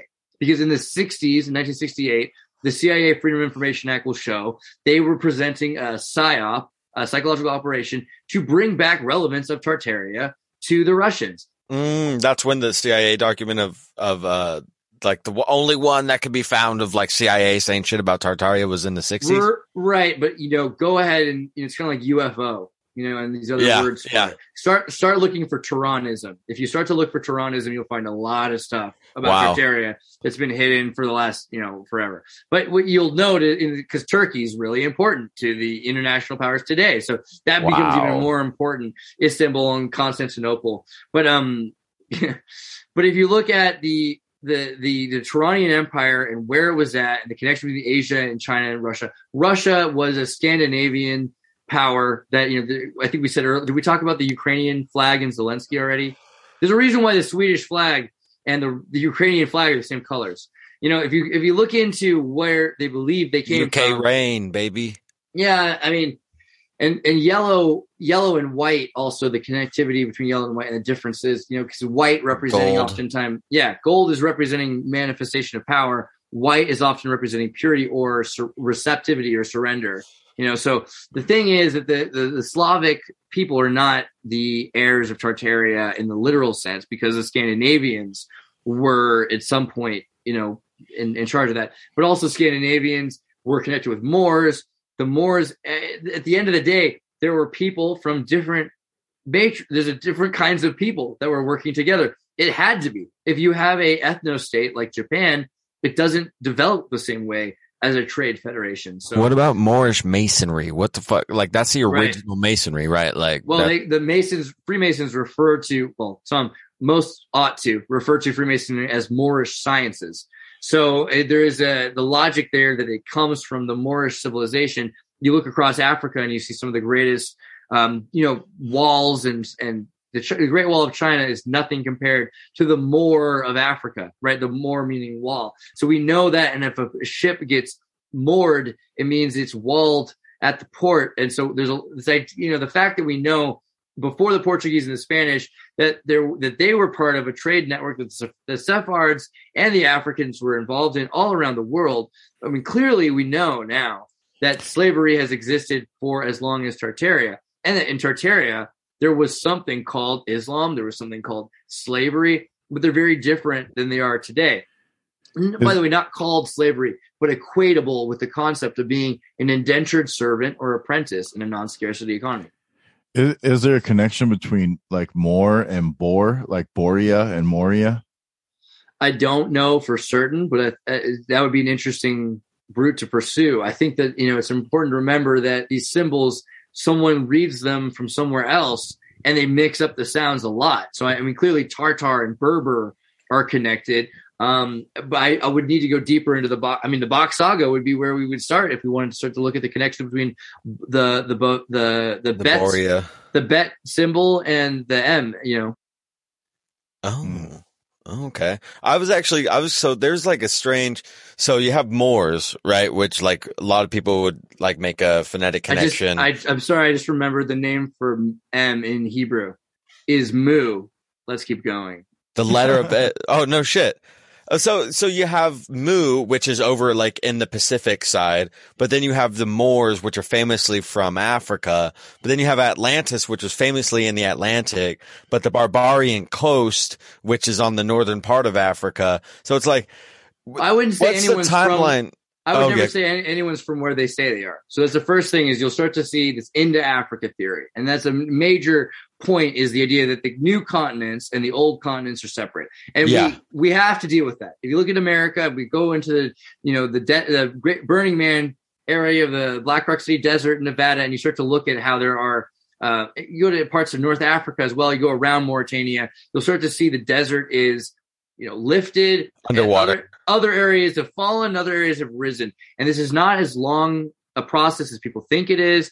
And when you start to look into volcanoes, instantaneousness of change is this is the norm, is instantaneous change around the world. It's static. It's like static, the fucking static, true boom. blood flow of the earth. Volcanoes are like that's a sign that there is like so much activity. If you can't look at a fucking volcano and like be around its actual experience of like what it does, like you will know the power of how fast everything could end in your fucking life. Like volcanoes are the ultimate alchemist, I think, of Earth. I spent like a year in Chile and Argentina running from volcanoes. They just kept erupting all year, like 2014, 15. I was like, oh my God, I just went down this volcano on a sled and now it's launching stuff into my campgrounds. I'm getting and there's other times they're like, don't worry. I was like, is it smoking? They're like, yeah, but it's just started. It didn't erupt. It won't erupt again for at least 70 years. It erupted 2 days later. And then there's 13 volcanoes that went off. And I'm like bribing a guy in Argentina. I'm like, look, dude, I mean, we're not going to make it unless we all go now. Like, let's get out of the country, take these Russian girls and go. So we're trying to leave, but we were like running and we're looking on both sides. There's fire burning and all that. Like, eventually we get out. He's like, that's as far as I can go, man. I got to the river. And then we had to walk from there because, it was wild. So volcanoes are intense. They're connected with Oklo. They're okay with nuclear power and mineral companies. Dutch East Indies Company's cover-up of the Krakatoa is one of the main cover-ups of the last evidences of the Tartarian Empire, because Tartaria dwindled slowly. I mean, it was not that slow, it was over 2 generations, but you see the destruction of Campi Flegrei and places in Europe led to immediate destruction. What's the timeline on the dwindle of Tartaria? Like, Jesus. Well, let's call it, because due to flamencoism, and we're going to remember that time has been manipulated by the Jesuits and by the Freemasons and by et cetera, and that everyone has their own timeline, and the Russians didn't start using the Gregorian calendar until the 30s, and that George Washington even had to change his birthday because they had to deal with the Napoleonic, blah, blah, blah. Point is, maybe 600 years ago would be the beginning. 600 years ago would be the beginning of the complete end, but you have the Crusades happening at the beginning of the beginning of the after Christ, as we call it, time 1,000 years ago, not 2,000. And then the beginning of the disinformation is probably 1600, where it becomes very clear that they can misuse data from the 1500s and 1600s. A lot of people are already mistranslating things throughout the 1500s. Then by the 1800s, everything is a lie. By the 1800s, you have universal hand in the jacket, people all over. You got Napoleon, and you got the War of 1812 is the ultimate suppression of the last truth. It's the World War Zero. We've already had the 7-Year War. We've already had the 70-year conflict. We've already gone through all of the things that set up for it. By the point of 1812, there's nobody left who really remembers or has read correctly the truth. How much murder? Oh, well, half of the population was wiped out. So, for instance, all of Krakatoa died. It was 150,000 people accounted for, probably more like 1 million or more. If you think about vertical stacking, people were living in. Imagine it wasn't Krakatoa in Indonesia, but it was Krakatoa in New York City. We don't know for sure how many people were wiped out. We do know that 7 times around the planet, they were hearing sound waves reverberating from the explosion. So the idea that it could also have been that there were 7 other simultaneous reactors going off, or volcanoes. Well, we know that in Gabon there's a nuclear volcano. If you look into the nuclear volcano story, there's 16. That's Volcanelli. Yeah, there's 16 natural reactors that are not natural, but we can't handle the fact that they're technologically built. But at the same time, because it's prehistory, but we can also see how technology and nature meet, and then this new lens that the Eurocentricity, that modernity is not the apex, that as time goes on, techno-Gaianism will replace technology, right? I think there's something about, you've been on the volcano kick for a while. Obviously, you traveled, and like you said you lived in Spain. Wait, was it Spain? I have lived in Spain, but I was talking about Chile and Argentina and Paraguay. South America. I spent like a year and a half. Once I left CNN, and I was like, this is horrible. I just walked away from being a social media strategist there. I went to Chile and then started hitchhiking across South America and looking at ruins. And so I spent like a year and a half there, seeing volcanoes, going to Titicaca, going to all of the sites, before really having the concept that this all existed before. I literally went down there thinking that this was European recreations. Yeah. And I was startled as I started to realize that was literally impossible. I've been getting into like looking up where all the similar buildings are all across the world, like why there's these cathedrals in these certain places, and all the Capitol buildings that are all got the capstone, that type of like, I forget the name of the dome architecture, but you know what I'm saying, right? Every Capitol building across the fucking globe. But South America was just loaded up during the Conquistadorian, period. But they built so many fucking cathedrals over there, and these Capitol buildings, these huge buildings. And when you look at how many are scattered across South America, you're like, how in the fuck are they building these incredibly extensive architectural pieces in South America during the time where they're killing all these people, these indigenous people? The timeline of that Spanish era is so mucky, bro. Do you have insight on that? Yeah, absolutely. So going down there, that's the first thing you start to notice is they really haven't fixed that yet. They haven't fixed the stories. And, now it's beautiful is because of the work that we're doing. You're starting to see more and more of this on Wikipedia, that they're changing things. They're admitting things are either younger or newer than they really are. But yeah, the idea that in the 1600s that they brought people from Spain to build aqueduct systems that they knew about, it's impossible. It's literally impossible. And the amount of time necessary to make bricks, and you can count up the moments necessary in a day and you won't find them. It's just not plausible. And then you start to see, okay, well, the architecture, there's this medieval style architecture that they say they built in the 1600s to emulate medieval styles. Okay. But then I hate that the whole like neoclassical. This is neo, but it's not fucking neo. It's not even at all. It's not even remotely neo. It's like this is the original thing. And the aqueducts are literally built across Mexico in places that there were no conquistadors. And there's, of course, I will give credit to the people that came, because during the Spanish Inquisition, they did grab people that were not Catholic, but they were Moorish, or they were Arabic, or they were Jewish, or they were, in general, they were architecturally and intellectually more astute because they had been from other parts of the world that still had this culture, because Spain controlled everything at that point. When it was Arabic, it was huge. Parts of North Africa, parts of East Asia, etc. So they did have people that could rebuild. So the logic that there was major catastrophes, like we've been showing for volcanic destruction, and that these societies weren't able to continue their infrastructure. Well, these stories come up over and over again. Apocalypto came up recently. I was talking about Mel Gibson's movie. This is the same time as the plagues and the famines in Europe. Europe and Americas both, and all over Asia, are having simultaneously this crazy destructive period. And so it's impossible to pretend that these people had more and these people had less. It was just, people without wheels on either side that both could have had wheels, but they had lost them. And there are places, where they built these dams or whatever, or they brought in beavers, supposedly. Also, this is, in Argentina, they brought in beavers because of fur trading. Beavers would have built dams, and it would have blocked certain areas and water. But I think it's all human related. I'm just saying that's the official story. But now we're finding year after year, church after church, cathedral after cathedral that's been underneath a river or a lake for, an anomalous amount of time, centuries or 2 centuries.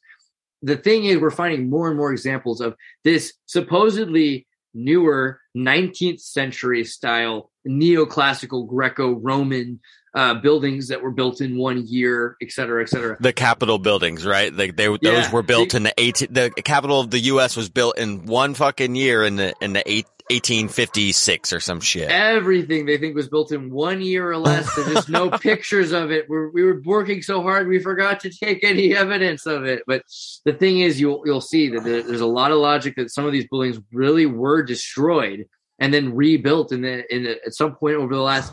The Mormons, for instance, will take a collapsed area. They found a former temple from the former civilization, and they'll resurrect it.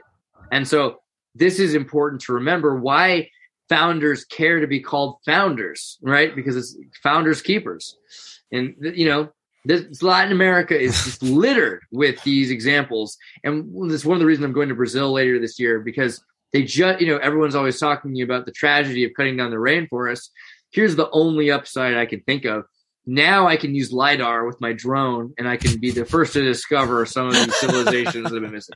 So I'm going to go do that. I'm going to jump on it, dude. You got to get in there while I got to do it fast. Good, bro. I mean, fuck, I'm sure just saying that someone else is going to try to do it first, and I don't even care, because the thing is, I'm so used to people not knowing what they're looking at that I'm just going to do it myself anyway, regardless of when. But yeah, I think that the main thing is, regardless, if I say it first, Will Smith will punch somebody. And if I say it second, people will already have some other connotations and say, well, of course, because ABC News just said that was connected with Will Smith some other way. By the way, that Will Smith is on the Disney Plus channel doing an all around the world tour. So I already had that bias of being annoyed that wasn't me, Yeah. Do you think that Muhu and Atlantis are one and the same civilization? Or do you think there is a distinction that Mu was in the Pacific and Atlantis was in the Atlantic or the North? And are they implanted from alien species? Let's get to question 3 after 1 and 2. I think the first thing is, they're not the same place, but they are part of the same ontological government. Okay. The second thing is, I don't think the difference is that one's west and one's east necessarily, specifically, but more that because if you think about the naval powers and how they can be in two places at once, it's no longer really about that. It's more this ideological difference between the land and the sea. But I do think that Lemuria, as we're describing it, has a lot of connotations. Mu has a lot of connotations to refer to lemurs and Madagascar. And Madagascar is a fascinating, interesting, isolated place from the rest of Africa. So there's a reason why they were looking for links in that specific location. But I don't think the location is what really makes Mu different. What it is when this comes back to the ideological differences between Tartaria and Atlantis, Atlanticism believes Atlantis was this pinnacle thing. It represents modernity, but back then. It's a different place where we're finding modernity.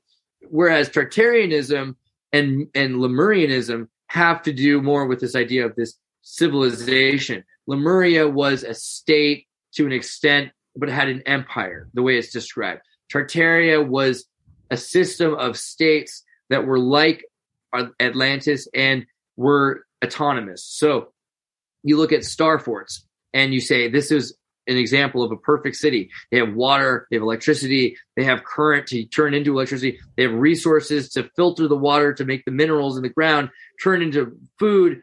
This is clearly Atlantis. But then someone else will say, hey, screw you, this is Atlantis. I found Mauritania. And then someone says, hey, that looks just like Atlantis, but I found an exactly identical looking ring structure around a star fort here in Spain. So when you start looking into the fact that there's a lot of them, that quickly debunks the Herodotus post-Hermetic belief that Atlantis was one place. Unless you go as far as to Tartarianize Lemuria and say, well, yeah, they were all part of this empire that spread everywhere. Do you think in all the religions, how they talk about the great battle in heaven, that was maybe the battle between the Lemurians and the Atlanteans? I mean, it'd be really logical to say that the battles in the prehistory made up the idea of the battles of the gods for two reasons. One, because it then says that the past was greater than now. And two, because it says that it's more reasonable, it's more approachable, it's more humanist. The problem with that being that in about 10 minutes, you're going to see literally dudes with dog heads because they're identified as dogs. So they got a adenoviral to change. And someone who thinks that they're Jesus and has decided to have a donkey head and get surgery. So we're not very far off from the post-humanist perspective of history. And when that comes, people will look at everything again and see it completely differently. And we're going to say, oh, well, actually, maybe they weren't humans. They're just like us. Maybe God isn't just like us. Maybe those Muslim folks saying that God is a mathematical, symmetrical concept of an arabesque are closer. And when we start to critically reanalyze, we might say, no, it's not aliens. It's not us. It's actually just the future messing with the past. And this idea that the Omega Point is, which explains a lot about this idea of being underground in Tartaria, in Tartarus, the connections with hell, and this, bringing you underground and making you live forever and making you work. And then Hellenism, of course, because Hellenism is sunlight. It's God is the sun. And so, Asgard is Asgartha. Right? Yep. Yeah. Asgard is literally Agartha. And when you connect the Hyperborean Tehuli, and the stories of Tehuli, the Bach saga, in general, Tehuli is, important to cartographers. I mean, you start to realize it's Santa Claus.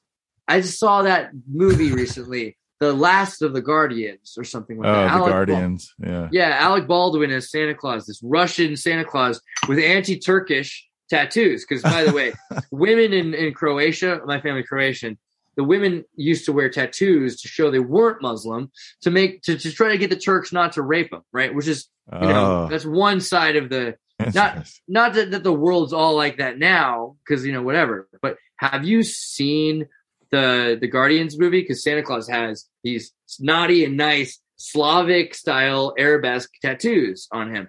And he's trying to convince Jack Frost that the only way he'll be immortal is if he's remembered by everyone. It's very Merlin story, I want to show you guys this.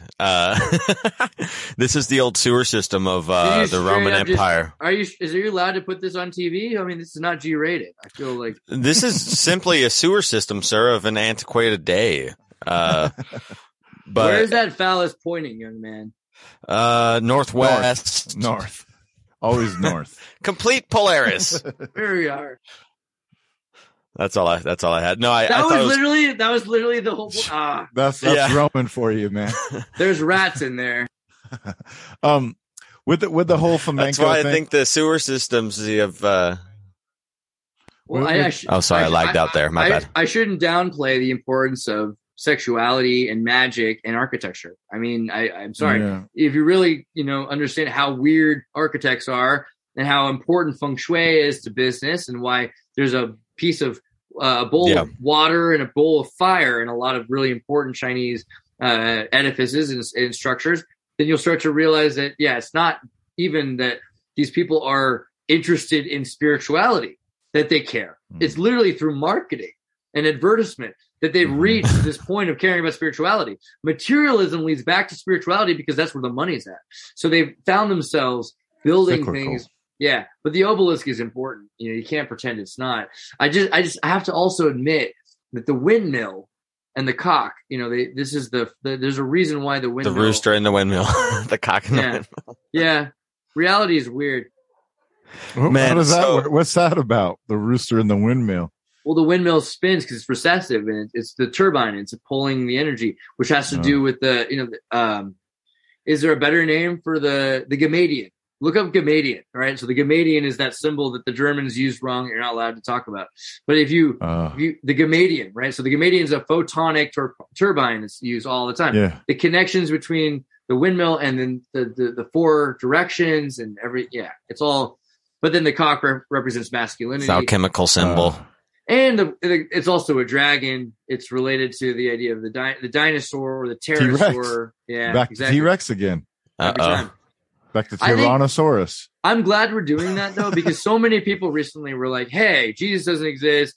Francis doesn't exist. Dragons, dinosaurs don't exist. Which saying dinosaurs don't exist is almost, no offense, but it's almost as dumb as saying dragons don't exist. I mean, saying dragons don't exist is really dumb.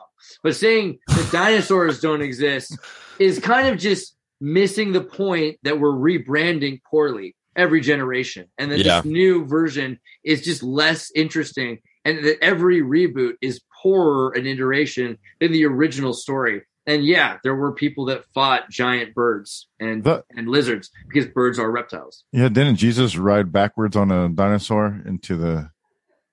I remember it being a donkey, but, I hope so. I hope it was a dinosaur. Yeah. Dinosaur. Man, so check this out. I have this theory, kind of this running theory that you have these different You're cutting out. You've been cut off. They're suppressing you. Yeah. The old libraries. You froze. They fully suppressed everything. Am I frozen hard? You're going to have to restart that whole thing. Dear sweet Lord. Okay, so imagine that back in the day when these beautiful, symbolic, architectural, Gothic or Gothic, beautiful structures were being built at a time of alchemy and understanding Hermeticism and everything, right? Well, these buildings are so exquisite. Wouldn't the entire layout of the city be exquisite, right? And if they were making all these buildings to line up with where the sun is going to be each moment of each day and where the full moon's going to lay and everything cosmologically connects to chakras. What if the cities were laid out as fucking bodies parts and there's 7 of these very important resonant architectural type of structures? And that's why I brought up the sewer as being the root chakra, which is the dick and balls. So apparently, I believe Titicaca was when I went to Brazil, was the root chakra, and Mount Everest, or is it Whitney, or is it what's one of those organizations that takes care of nature that's named after a place in California? Greenpeace. No, they're named after one of the forests. I don't know. The point is, there's a number of chakra. There's one in Britain. There are chakra points. I visited about 6 of them. It would be it's hard to say. They are Big Island, Hawaii. They are fundamentally different places, and they are valuable. And to whether you want to call them the 7 wonders of the earth or the 7 chakra points is up to you. But I would say that if you look up the 7 chakra points of the earth, they are probably the most interesting places on the earth. And like Titicaca, for instance, it was used for sacrifices. It was the sun city. Titicaca having to do with the god of the sun. And you look at Lorca in Spain, which was another Mauritania-like city that survived. And when it was taken over, it was survived, for it's got the oldest fossils, and it's got the newest people. The people that were able to survive during the sieges because they had spring water coming through this giant mountain and this water system and this food and everything. So we have examples of, Lorca, orchestrated by the sun. So a number of these cities are named in whatever way after being a solar powered city. Yeah. And so we start to find that logic there as well. But I do think that around the world, you'll see examples of moved cities more than you'd be surprised how many times, like Moscow was Jerusalem, or there's a story of Ireland. Oh fuck, man, that's the second time we heard that on this show, dude. Is Jesus Russian or what? Well, it's more, again, so Russia isn't the point here. It's the fact that you have a nomadic tribe that moved their city a place, right? Nomadic people move to different states. States are the legitimate source of violence. We have to change the definitions. Rhodesia functions on Cecil Rhodes' definition of the state. But if the nation of Islam moves to America or to, anywhere, to North Pole, that doesn't make Santa Claus different ethnicity. It makes them a different nation. It might define and redefine the state, but this is why we have this. Or if there's a complete collapse of a place by environmental disaster or a war with Troy, they're going to end up somewhere else, as many of them as they can, and they will either assimilate into a state, assimilate another state into them, or they will become the same thing somewhere that there's just room for them to do it.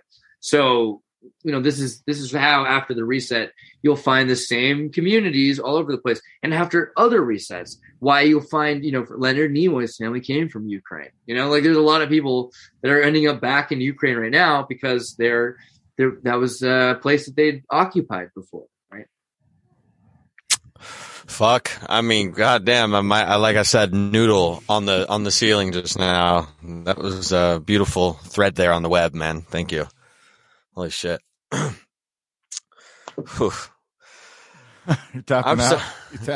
He's like, I gotta go take a break. I need a glass of water. I'm gonna breathe a little bit. I want to get into more like American structures and some of the stuff like Indian or Snake Mound and like the Georgia Pyramid and some of these other associations. Where do you think that those came from? Were those from part of the Atlanteans that were here? Were they from the Lemurians that were in America? Or was there completely a different civilization that was in America before these two?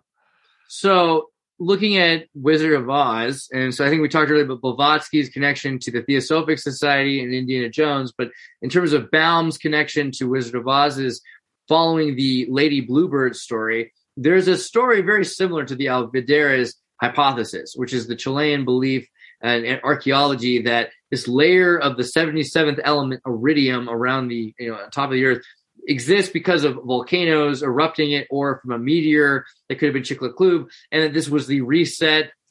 By the way, resets exist in some analogy for everyone's education. It's amazing when you start to look for it.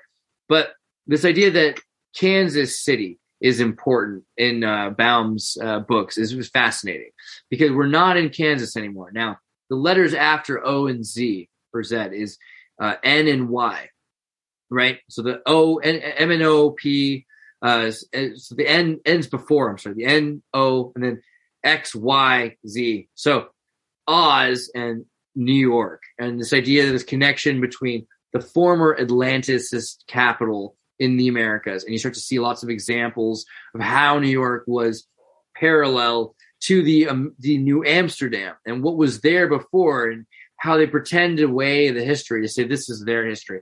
Kansas City, very similarly. Across America, we say today that the Native Americans, again, didn't have wheels, that they lived, all of them, in these canvas pyramid teepees, that they didn't really know what they were doing. They could barely communicate. And when they did, they said, how? And it's amazing the Eurocentricity of our education still in 2020 when we have the 1619 Project.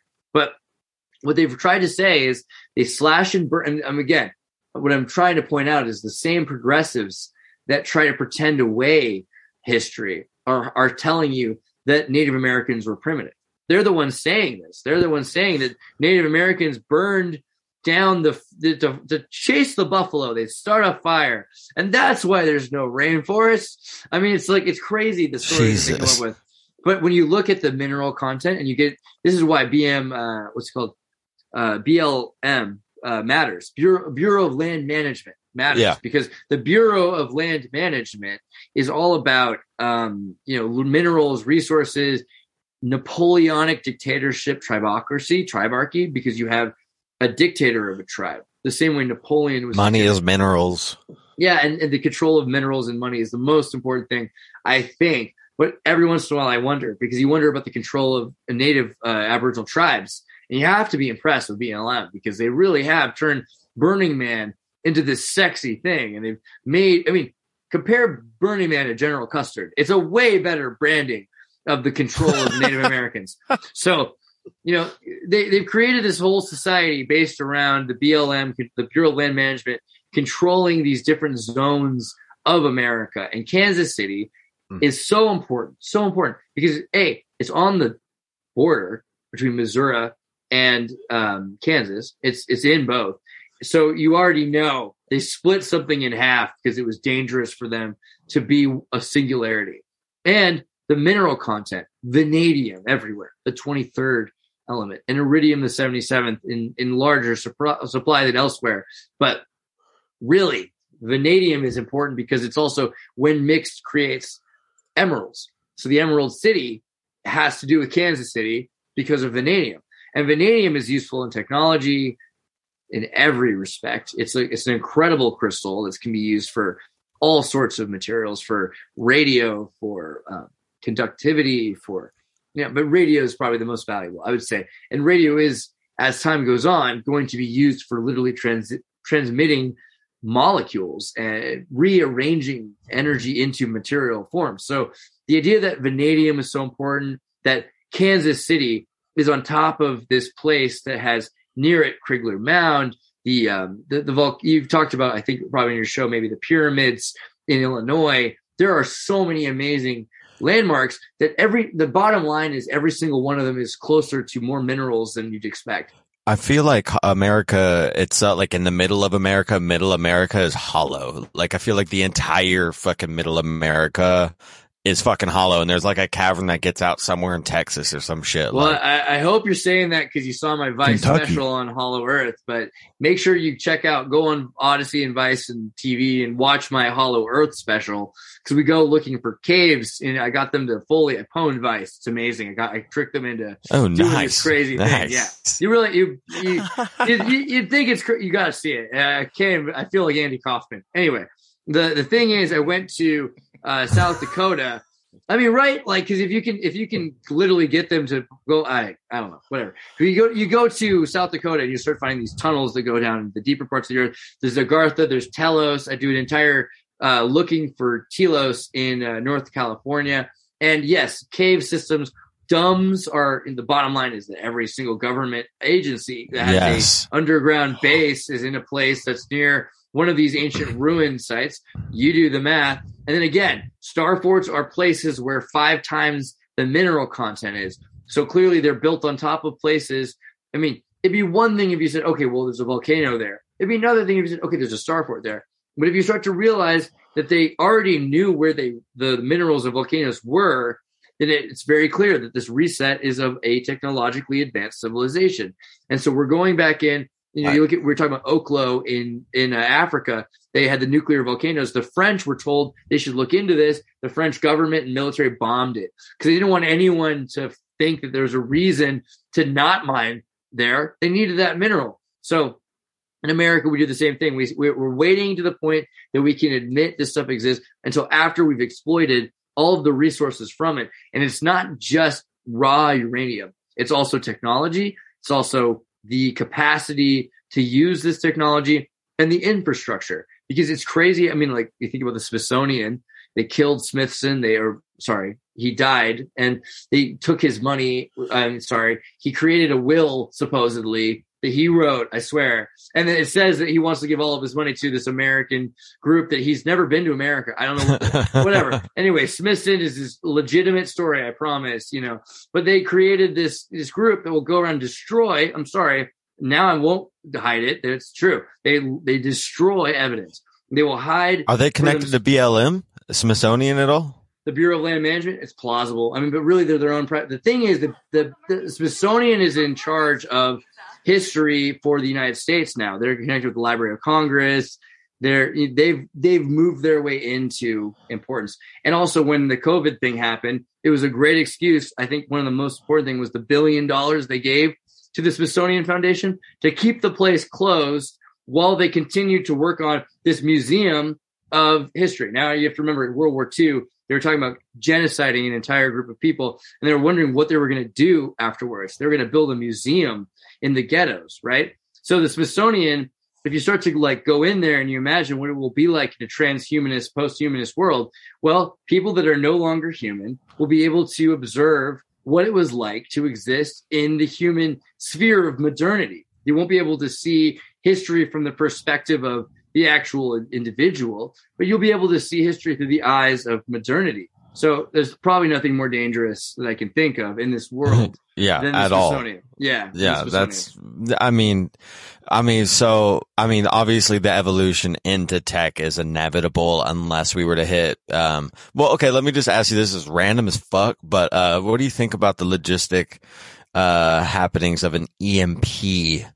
Do you think that would be a similar, cause you have these generational, concepts of the mud flood over time was okay, one was water that was handed down from some sort of god or magnetic type of energy. And the Anunnaki have a treaty saying that they're not allowed to use water when they destroy us. Next time they have to use fire. Oh yeah. That's in the Bible. That's also, but there's been so many fucking fires. I wonder if the age of fire there's also has floods. already happened. There's also a technological flood. I think that's what's the next mud flood is a tech flood.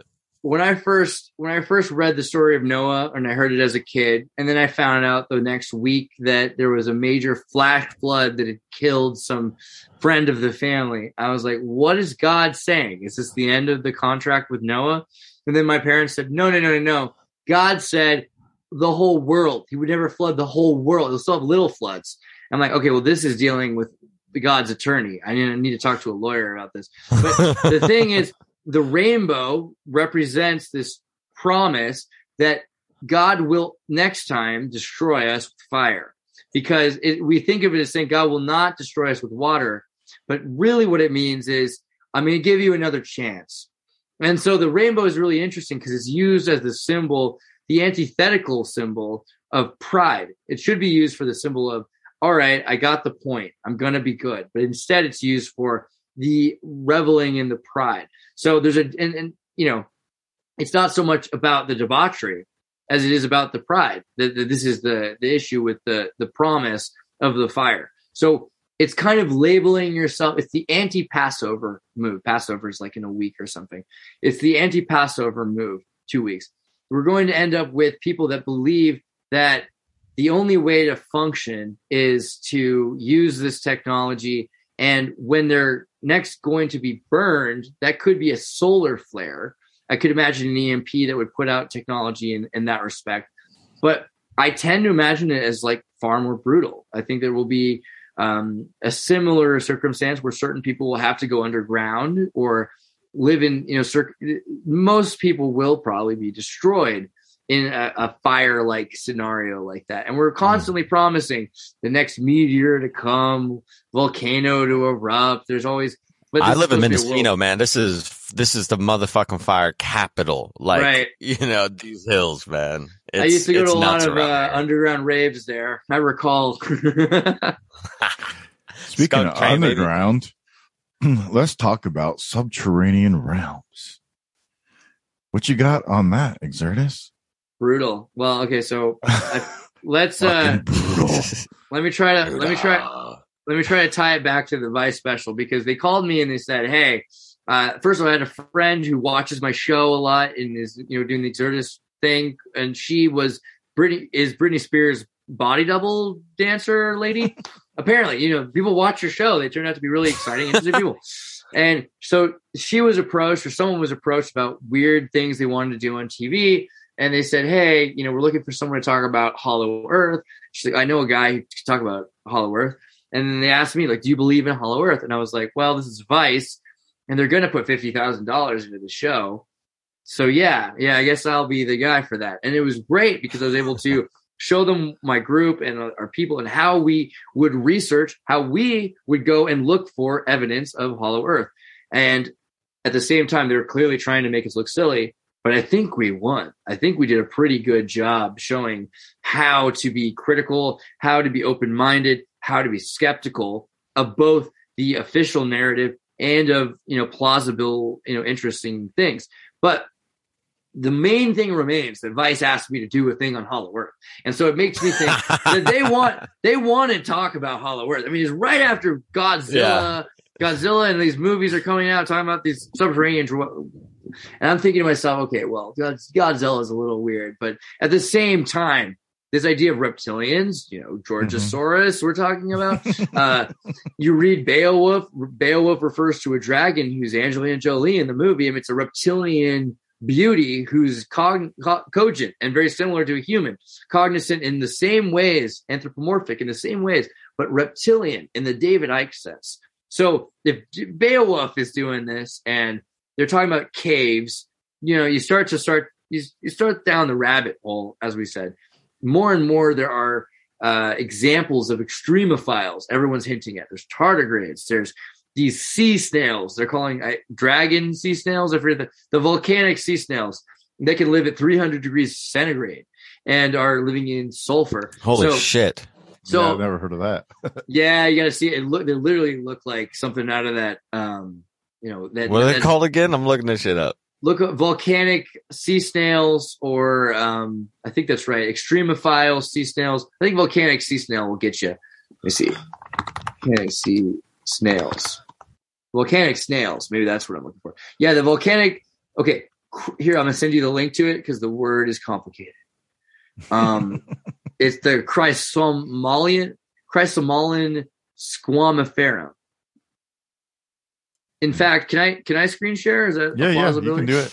All right, I'm going to show you something real quick. Y'all seen this before? Whoa. Do you ever watch Alien versus Predator? You know what I mean? Like, this is like literally, this thing can live at 300 degrees centigrade, probably more. It's got metals in its body and it's awesome. It's the coolest gastropod I've never eaten. So I'm going to say, you got to look into the sea snails, but there's so many examples of these extremophiles, something that loves extreme conditions, extremophiles. So something that lives at 300 degrees centigrade exists. BBC, as soon as I said I was going to do this, and NPR and a couple other channels started saying, we found evidence and it's irrefutable. So all you normies, to stop beating up your family over this, we're going to have a concession on this one, that there really are seas underground. There's an ocean underground bigger than all the 7 seas combined. And there's a freshwater sea beyond the ocean, because that's kind of one of the main differences, even though it's not fully accurate. You might go deeper into, excuse the pun, the definition of an ocean to find that there are literally waves, currents, all kinds of life. Why are we so obsessed with drilling into Antarctica's ocean? And then this year was the first time that a company from MIT was going to build a drill to get geothermal energy from 12 miles deep, which is the same distance as the hellhole in Russia. Might be Ukraine, or no, it's in Siberia. Please, at some point, I did on Adam. Is that where Parsons and Elrond went to do their worship over at the That was The hellhole? I thought it was Scotland. I could be wrong. Is that not Scotland? Did they go to Russia for that? I thought he remember. went. I just thought that was a name. I recall him going to Loch Ness, and then he has the house he sold to Jimmy Page, which ended up being used by Ozzy Osbourne. And the story is the Loch Ness monster, which is similar to the Argentinosaurus and Mukele Mbembe, is really a legitimate creature from the pre-reset time, but that it's been manifested in different. It's been invoked because it can feed on the energies or whatever. I don't want to go too Scientologist, but if you've seen that movie After Earth with Will Smith, where he's like, this thing can only sense your fear, very Thetan-based technology. If this thing is able to recognize that, okay, the main thing is there's literally one story about Loch Ness Monster before Aleister Crowley. Before he was there, you've got a sainting of a guy who defeated a Loch Ness Monster in the 12th century. And then there's nothing up until he comes back. And then he starts doing his magic. So, but this was not about Loch Ness. This was about Russia. Okay, the hellhole. So I did a show for Adam Krigler, or on Adam Krigler's show recently, and he recorded it, but you can find this yourself at some point. Look up the Russian 12-mile deep hole, because it's the hellhole. And the sounds it makes are screams that literally sound like you're in hell. There's no better description. I don't know how else you could describe it. It's just screaming, horrifying sound. And they dug this hole for 30 years, and then they built a little lid over it because they were like, we're sorry, at the collapse of the Soviet Union. Now, if that's not ominous, I don't know what is, but it's the same depth of the Mariana Trench. So it's the Soviet equivalent, but they drilled down instead of going in the ocean to do it. If you look at the Marianas Trench, you'll also find very strange kinds of life that exist that are able to deal with pressures, don't have bone structures, produce certain kinds of molecules that will expand and collect. They're smaller kinds of molecules, different kinds of metals than iron that can hold on to the oxygen better. So we know the world is full of wild, bizarre, crazy things. It's just becoming more and more clear, but we're worried more about the Godzilla aspect. Is Godzilla living in Asgard? Are there Telosian citizens with these gold towers? I mean, the stories of Telos are, and the same with Agartha, that the gold you find around those areas are from the explosions from that civilization, and that California is covered in the top of the civilization shattered everywhere, and the bottom of the civilization continued underground. My experience after going, I fuck with that. Yeah, talking to remote viewers and finding our way to our cave, something that's not clear in the episode, is that we got the government to give us the rights to go a mile deeper into the caves than anyone else has been allowed to go in the Californian regions connected with Telos. The problem, that's tight. That's awesome. The problem being that we got a remote viewer as well, and she did the remote viewing, and pretty sure while she's doing it, she's like, "Oh, they're not happy with the fact that we're coming." And then there was this giant fire, the California fire last year, the biggest fire that we've had. And now they're saying people aren't ever allowed back, probably, to that location of the national forest that we were going to. So, how many dumbs are in national forest? Like, is our national forest just like homes of like secret things, or what?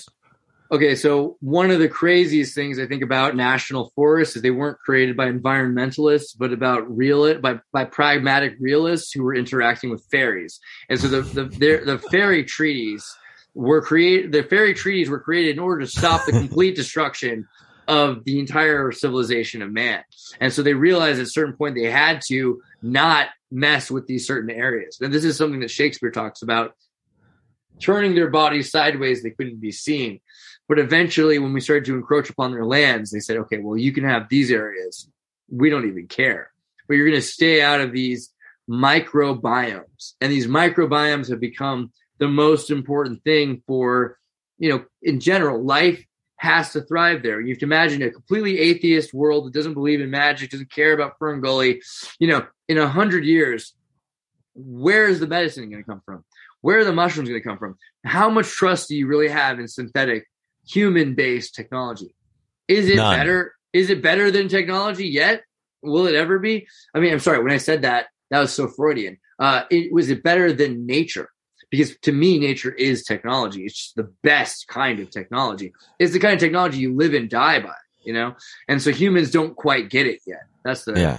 Tech is stemmed from nature. I mean, like, that's what I have like this like thing. We have like, you know, the consciousness cosmos, which is the same as, you know, our mind and consciousness is as vast as the cosmos are, because you can't see an edge to your mind, right? You can't see an edge to the universe, but you also can't see an edge to the internet. And so it's like the human creation of the cosmos and the consciousness, but we are just emanating what we know from nature, corresponding and reacting with our consciousness. And so it's like, it's fucking crazy. And that's why I was like, damn, we're crawling into, like, you remember Roger Rabbit and those like black hole things you throw on there? It's like, that's my favorite. My favorite plot device in the whole world is that I know. that I black want one hole. so bad, dude. I fucking want one, man. Yeah, I don't know, man. We're fucked, man. Elon Musk. I got kicked off of Instagram for trolling on. I called Elon Musk a hoe like a bunch of times, and then they're just like, "You're banned." I was like, "You sons of bitches." That's a really weird reason to get banned. But yeah, so that's, you know, earlier tonight, right before this, I just did my show with Heshi Tischler, who's running for New York's City Council, whatever, Brooklyn. And, you know, the main questions that would keep coming up about censorship, right? And so the Open Network Foundation, I think we mentioned at the beginning, I'm trying to do this thing with Tim Poole and Ian Crossland to try to build this alternative to Google and Facebook. It's not so much that we want them not to exist. It's that we want a non-unipolar experience to the internet. The way the world became unipolar means that you have these, you know, the roses are painted red today, and we have to just ban speech about this subject today. But tomorrow, that might not be true. It's so much better to be able to say, well, at least in this sphere, I'm allowed to get that message out. So it might be isolated from the Western Hemisphere or the Eastern Hemisphere, but the North or South Hemisphere are able to continue to proliferate that idea and continue to thrive. Multipolarism is the main concern today with technology. And I don't think we're in a situation where we can't say these things, that we can't make a difference. It's not that we're even trapped by the paradigms they're telling us that we have. It's just that we need to be able to know and be able to let go of what we believe, right? We need to know what we believe. Why do we believe it? And we have to be able to let go of that for certain moments. Yeah.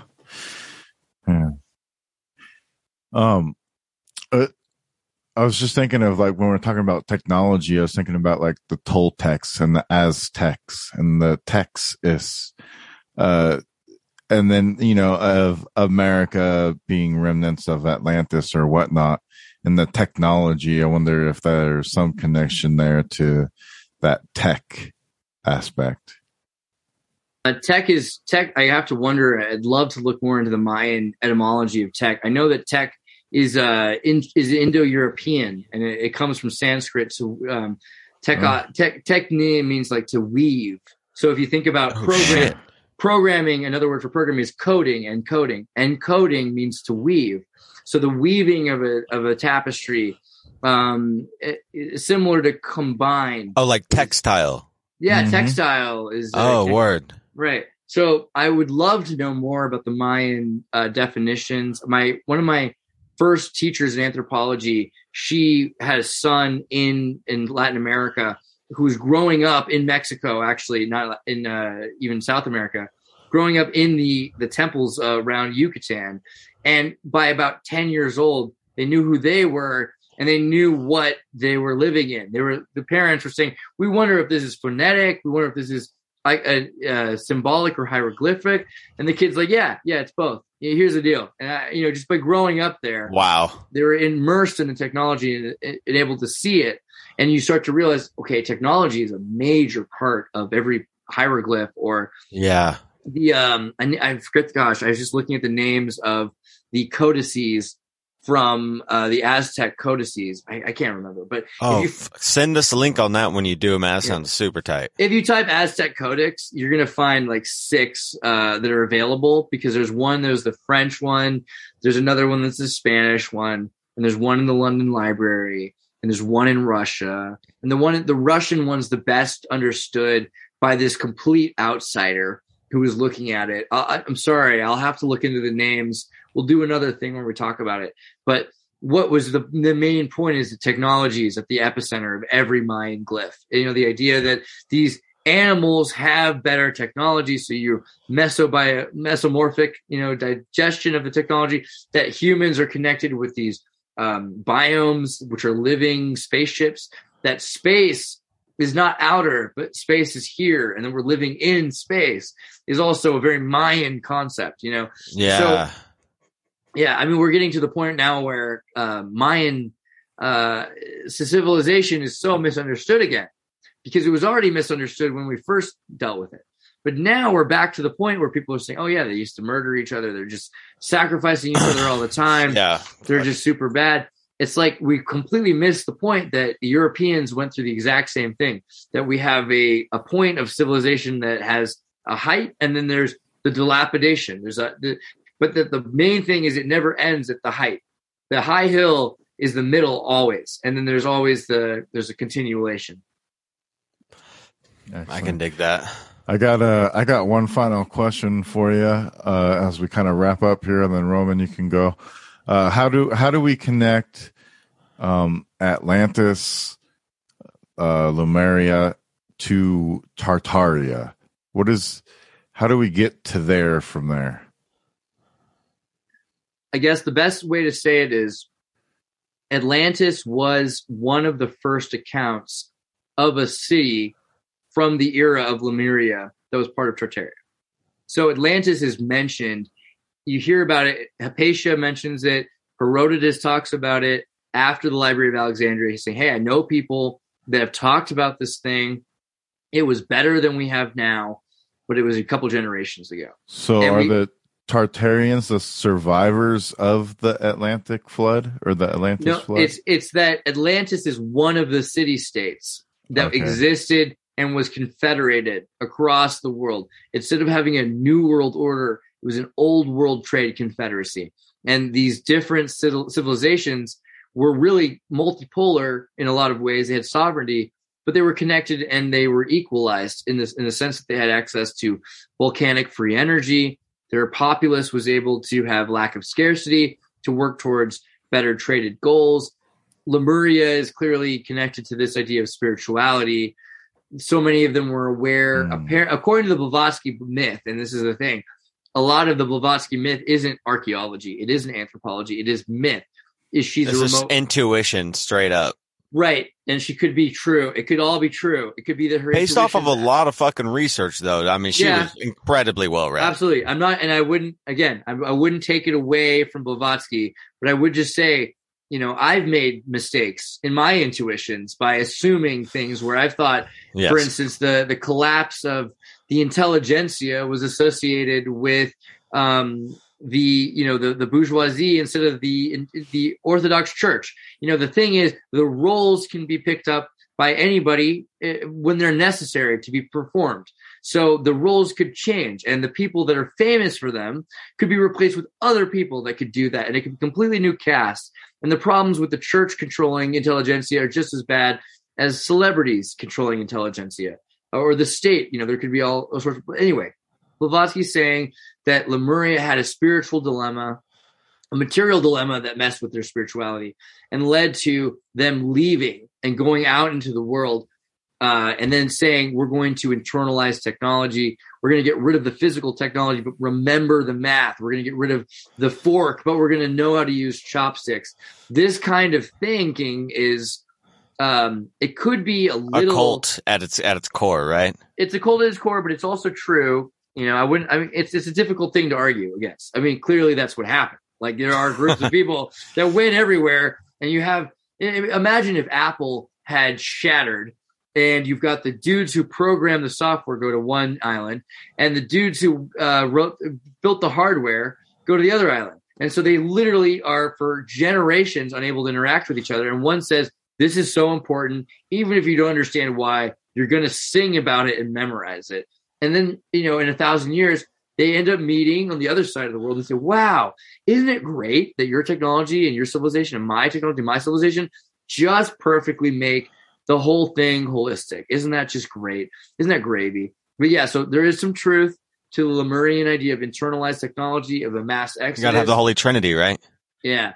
But I am of creation, existence, destruction, and the Trimurti. You have to the Trimurti. But the other thing, the Trinity has been defeminized. It's been masculated. By masculating it, it's been emasculated because there's no femininity to make the masculine relevant. So you have to rebalance the Trinity and the quadrinity. What's called the quadrinity process. The Catholics are all about the quadrinity process. Cake has that great album, Prolonging the Magic, where you have the devil's chair pulled away from the Trinity.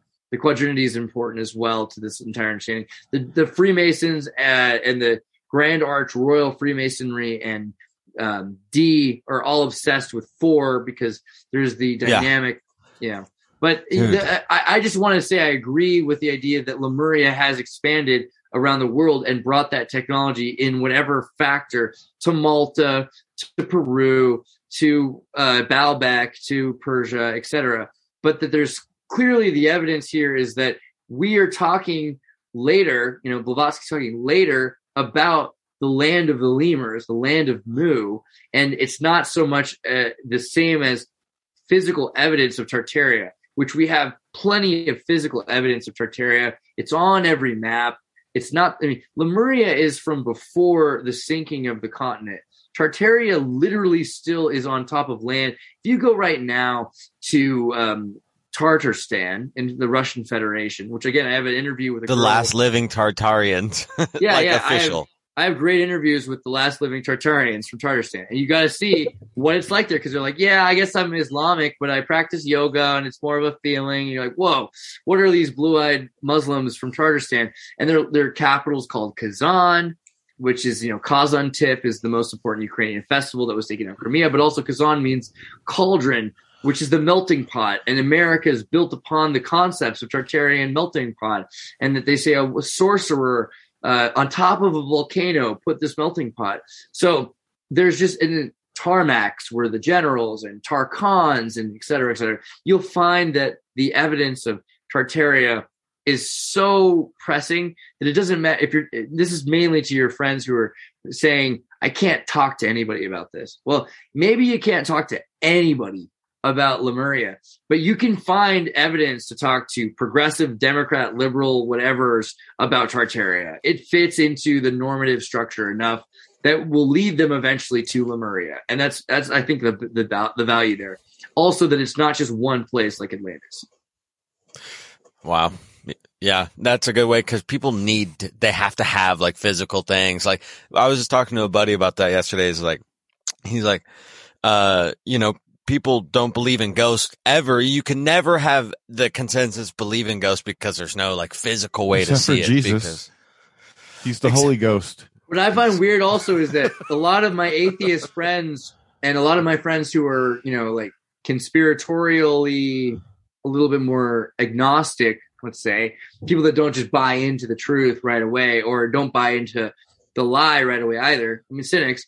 I know a lot more people that are like the mainstream normative people that are interested in ghosts. For instance, I think you could say Tim Pool is interested in paranormal far more than he's interested in some of the occult or Gnostic concepts. Not that he's fully against them, but he's very interested in that. And he would love to have, evidence of electric meters picking up on ghosts. He would love to have a show that proved or disproved the evidence, the material evidence of ghosts.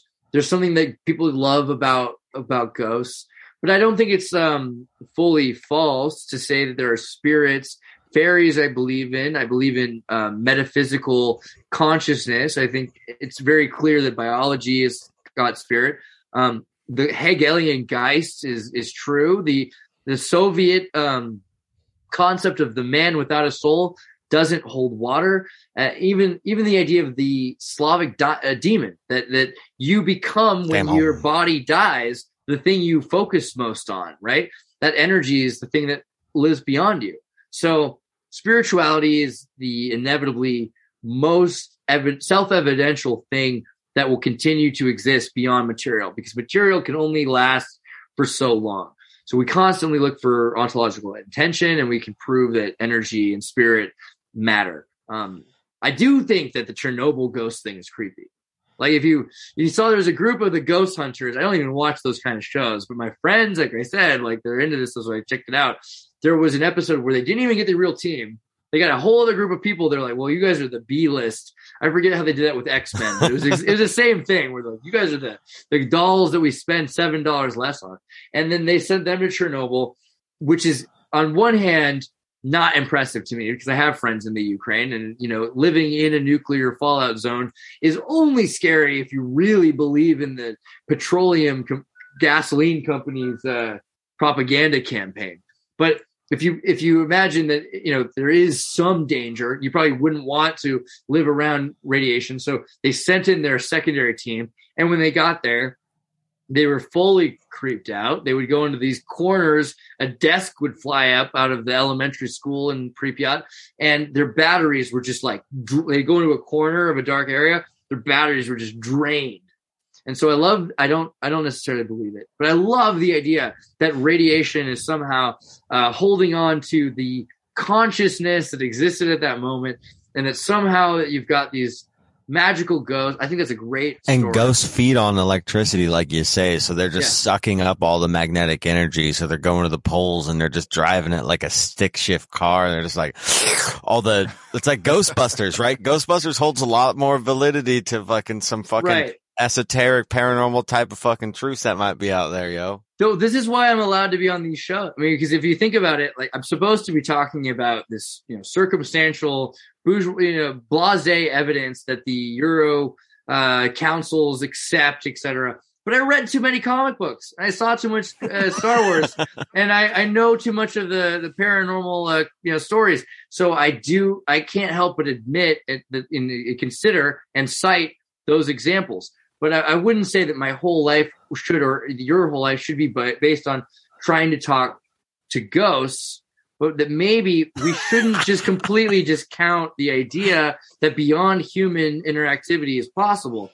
Because if it is, and we are discounting it, then we are in very much danger. Because, you know, look at you could be talking about far space, far time. You could be talking about hyper holographic space, holographic time. You're still dealing with this concept that you're not in complete control. And the more that we the more we can listen and get out of that, the better. I think that's what we're missing from our whole plan. Our whole plan has been to tell other people, hey, here we are, here's what we are. We're not doing enough of the who are you? What is it out there kind of thing. Roman, you got a final question? What's up with that picture right behind you, bud? What is that, some orphan train shit going on there? What's happening with that back screensaver there, man? That's basically it. You got a bunch of foundlings being brought in, and I think there's a Peter Pan he's soaping his shadow on. You know what? I'm just a real metaphorical guy. I'm a meta guy. Oh man, no, I'm stoked this happened. You were the first person 3 or 4 years ago on this podcast, like the Nerd Word or some shit. It was like Powdered Milkman is their logo. That's how I truly remembered it. I remembered this crazy name with the X and a Powdered Milkman, and I was just like, bro, I heard about this shit at Tartaria, and it's one of these things that really cracked the egg got to where we're at now. And it's like years later, it's just like it's never not been so much information coming in from all over the collective consciousness. Seems to just be like crazy spreading the shit, but you were in it in the beginning, so it's an honor. And yeah, man, like I really enjoy your shit, and I'm totally gonna check out your fucking Vice, and hope you got some more videos coming up, man, because video content is the future if you want any leeway and any sort of, you know, money doing this shit at all. So I've got my sword. I've got my shield. I'm fighting the blacklisting and the censorship and the shadow banning. I'm doing my best. And it's really you guys are my comrades in my arms. If it weren't for you, then who knows where I'd be. I'd probably be in a ditch covered in petrol on fire somewhere. So I appreciate that. I could be Seth Rich any day. So I appreciate any chance I get to get this data out. And, seriously, I love the questions. I love you guys. And my main regret is I didn't get to hear more from you. So let's definitely do it again. For sure, man. Yeah, thank you. We appreciate your time. Thanks for being here. Tell the good people where they can find you at.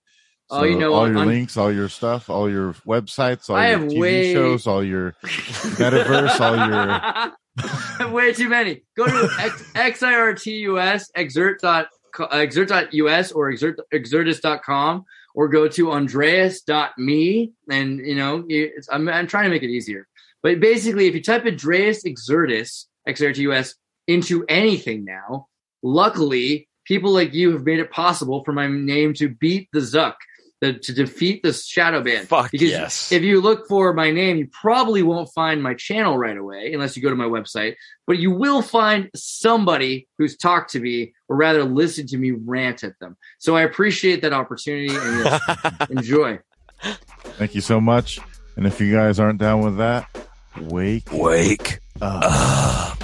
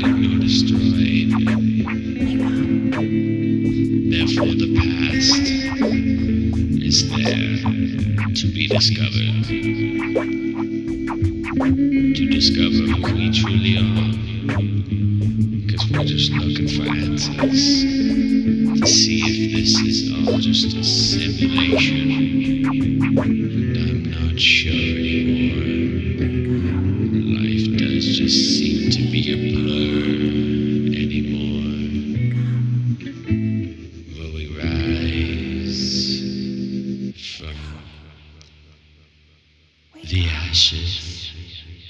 Wake up.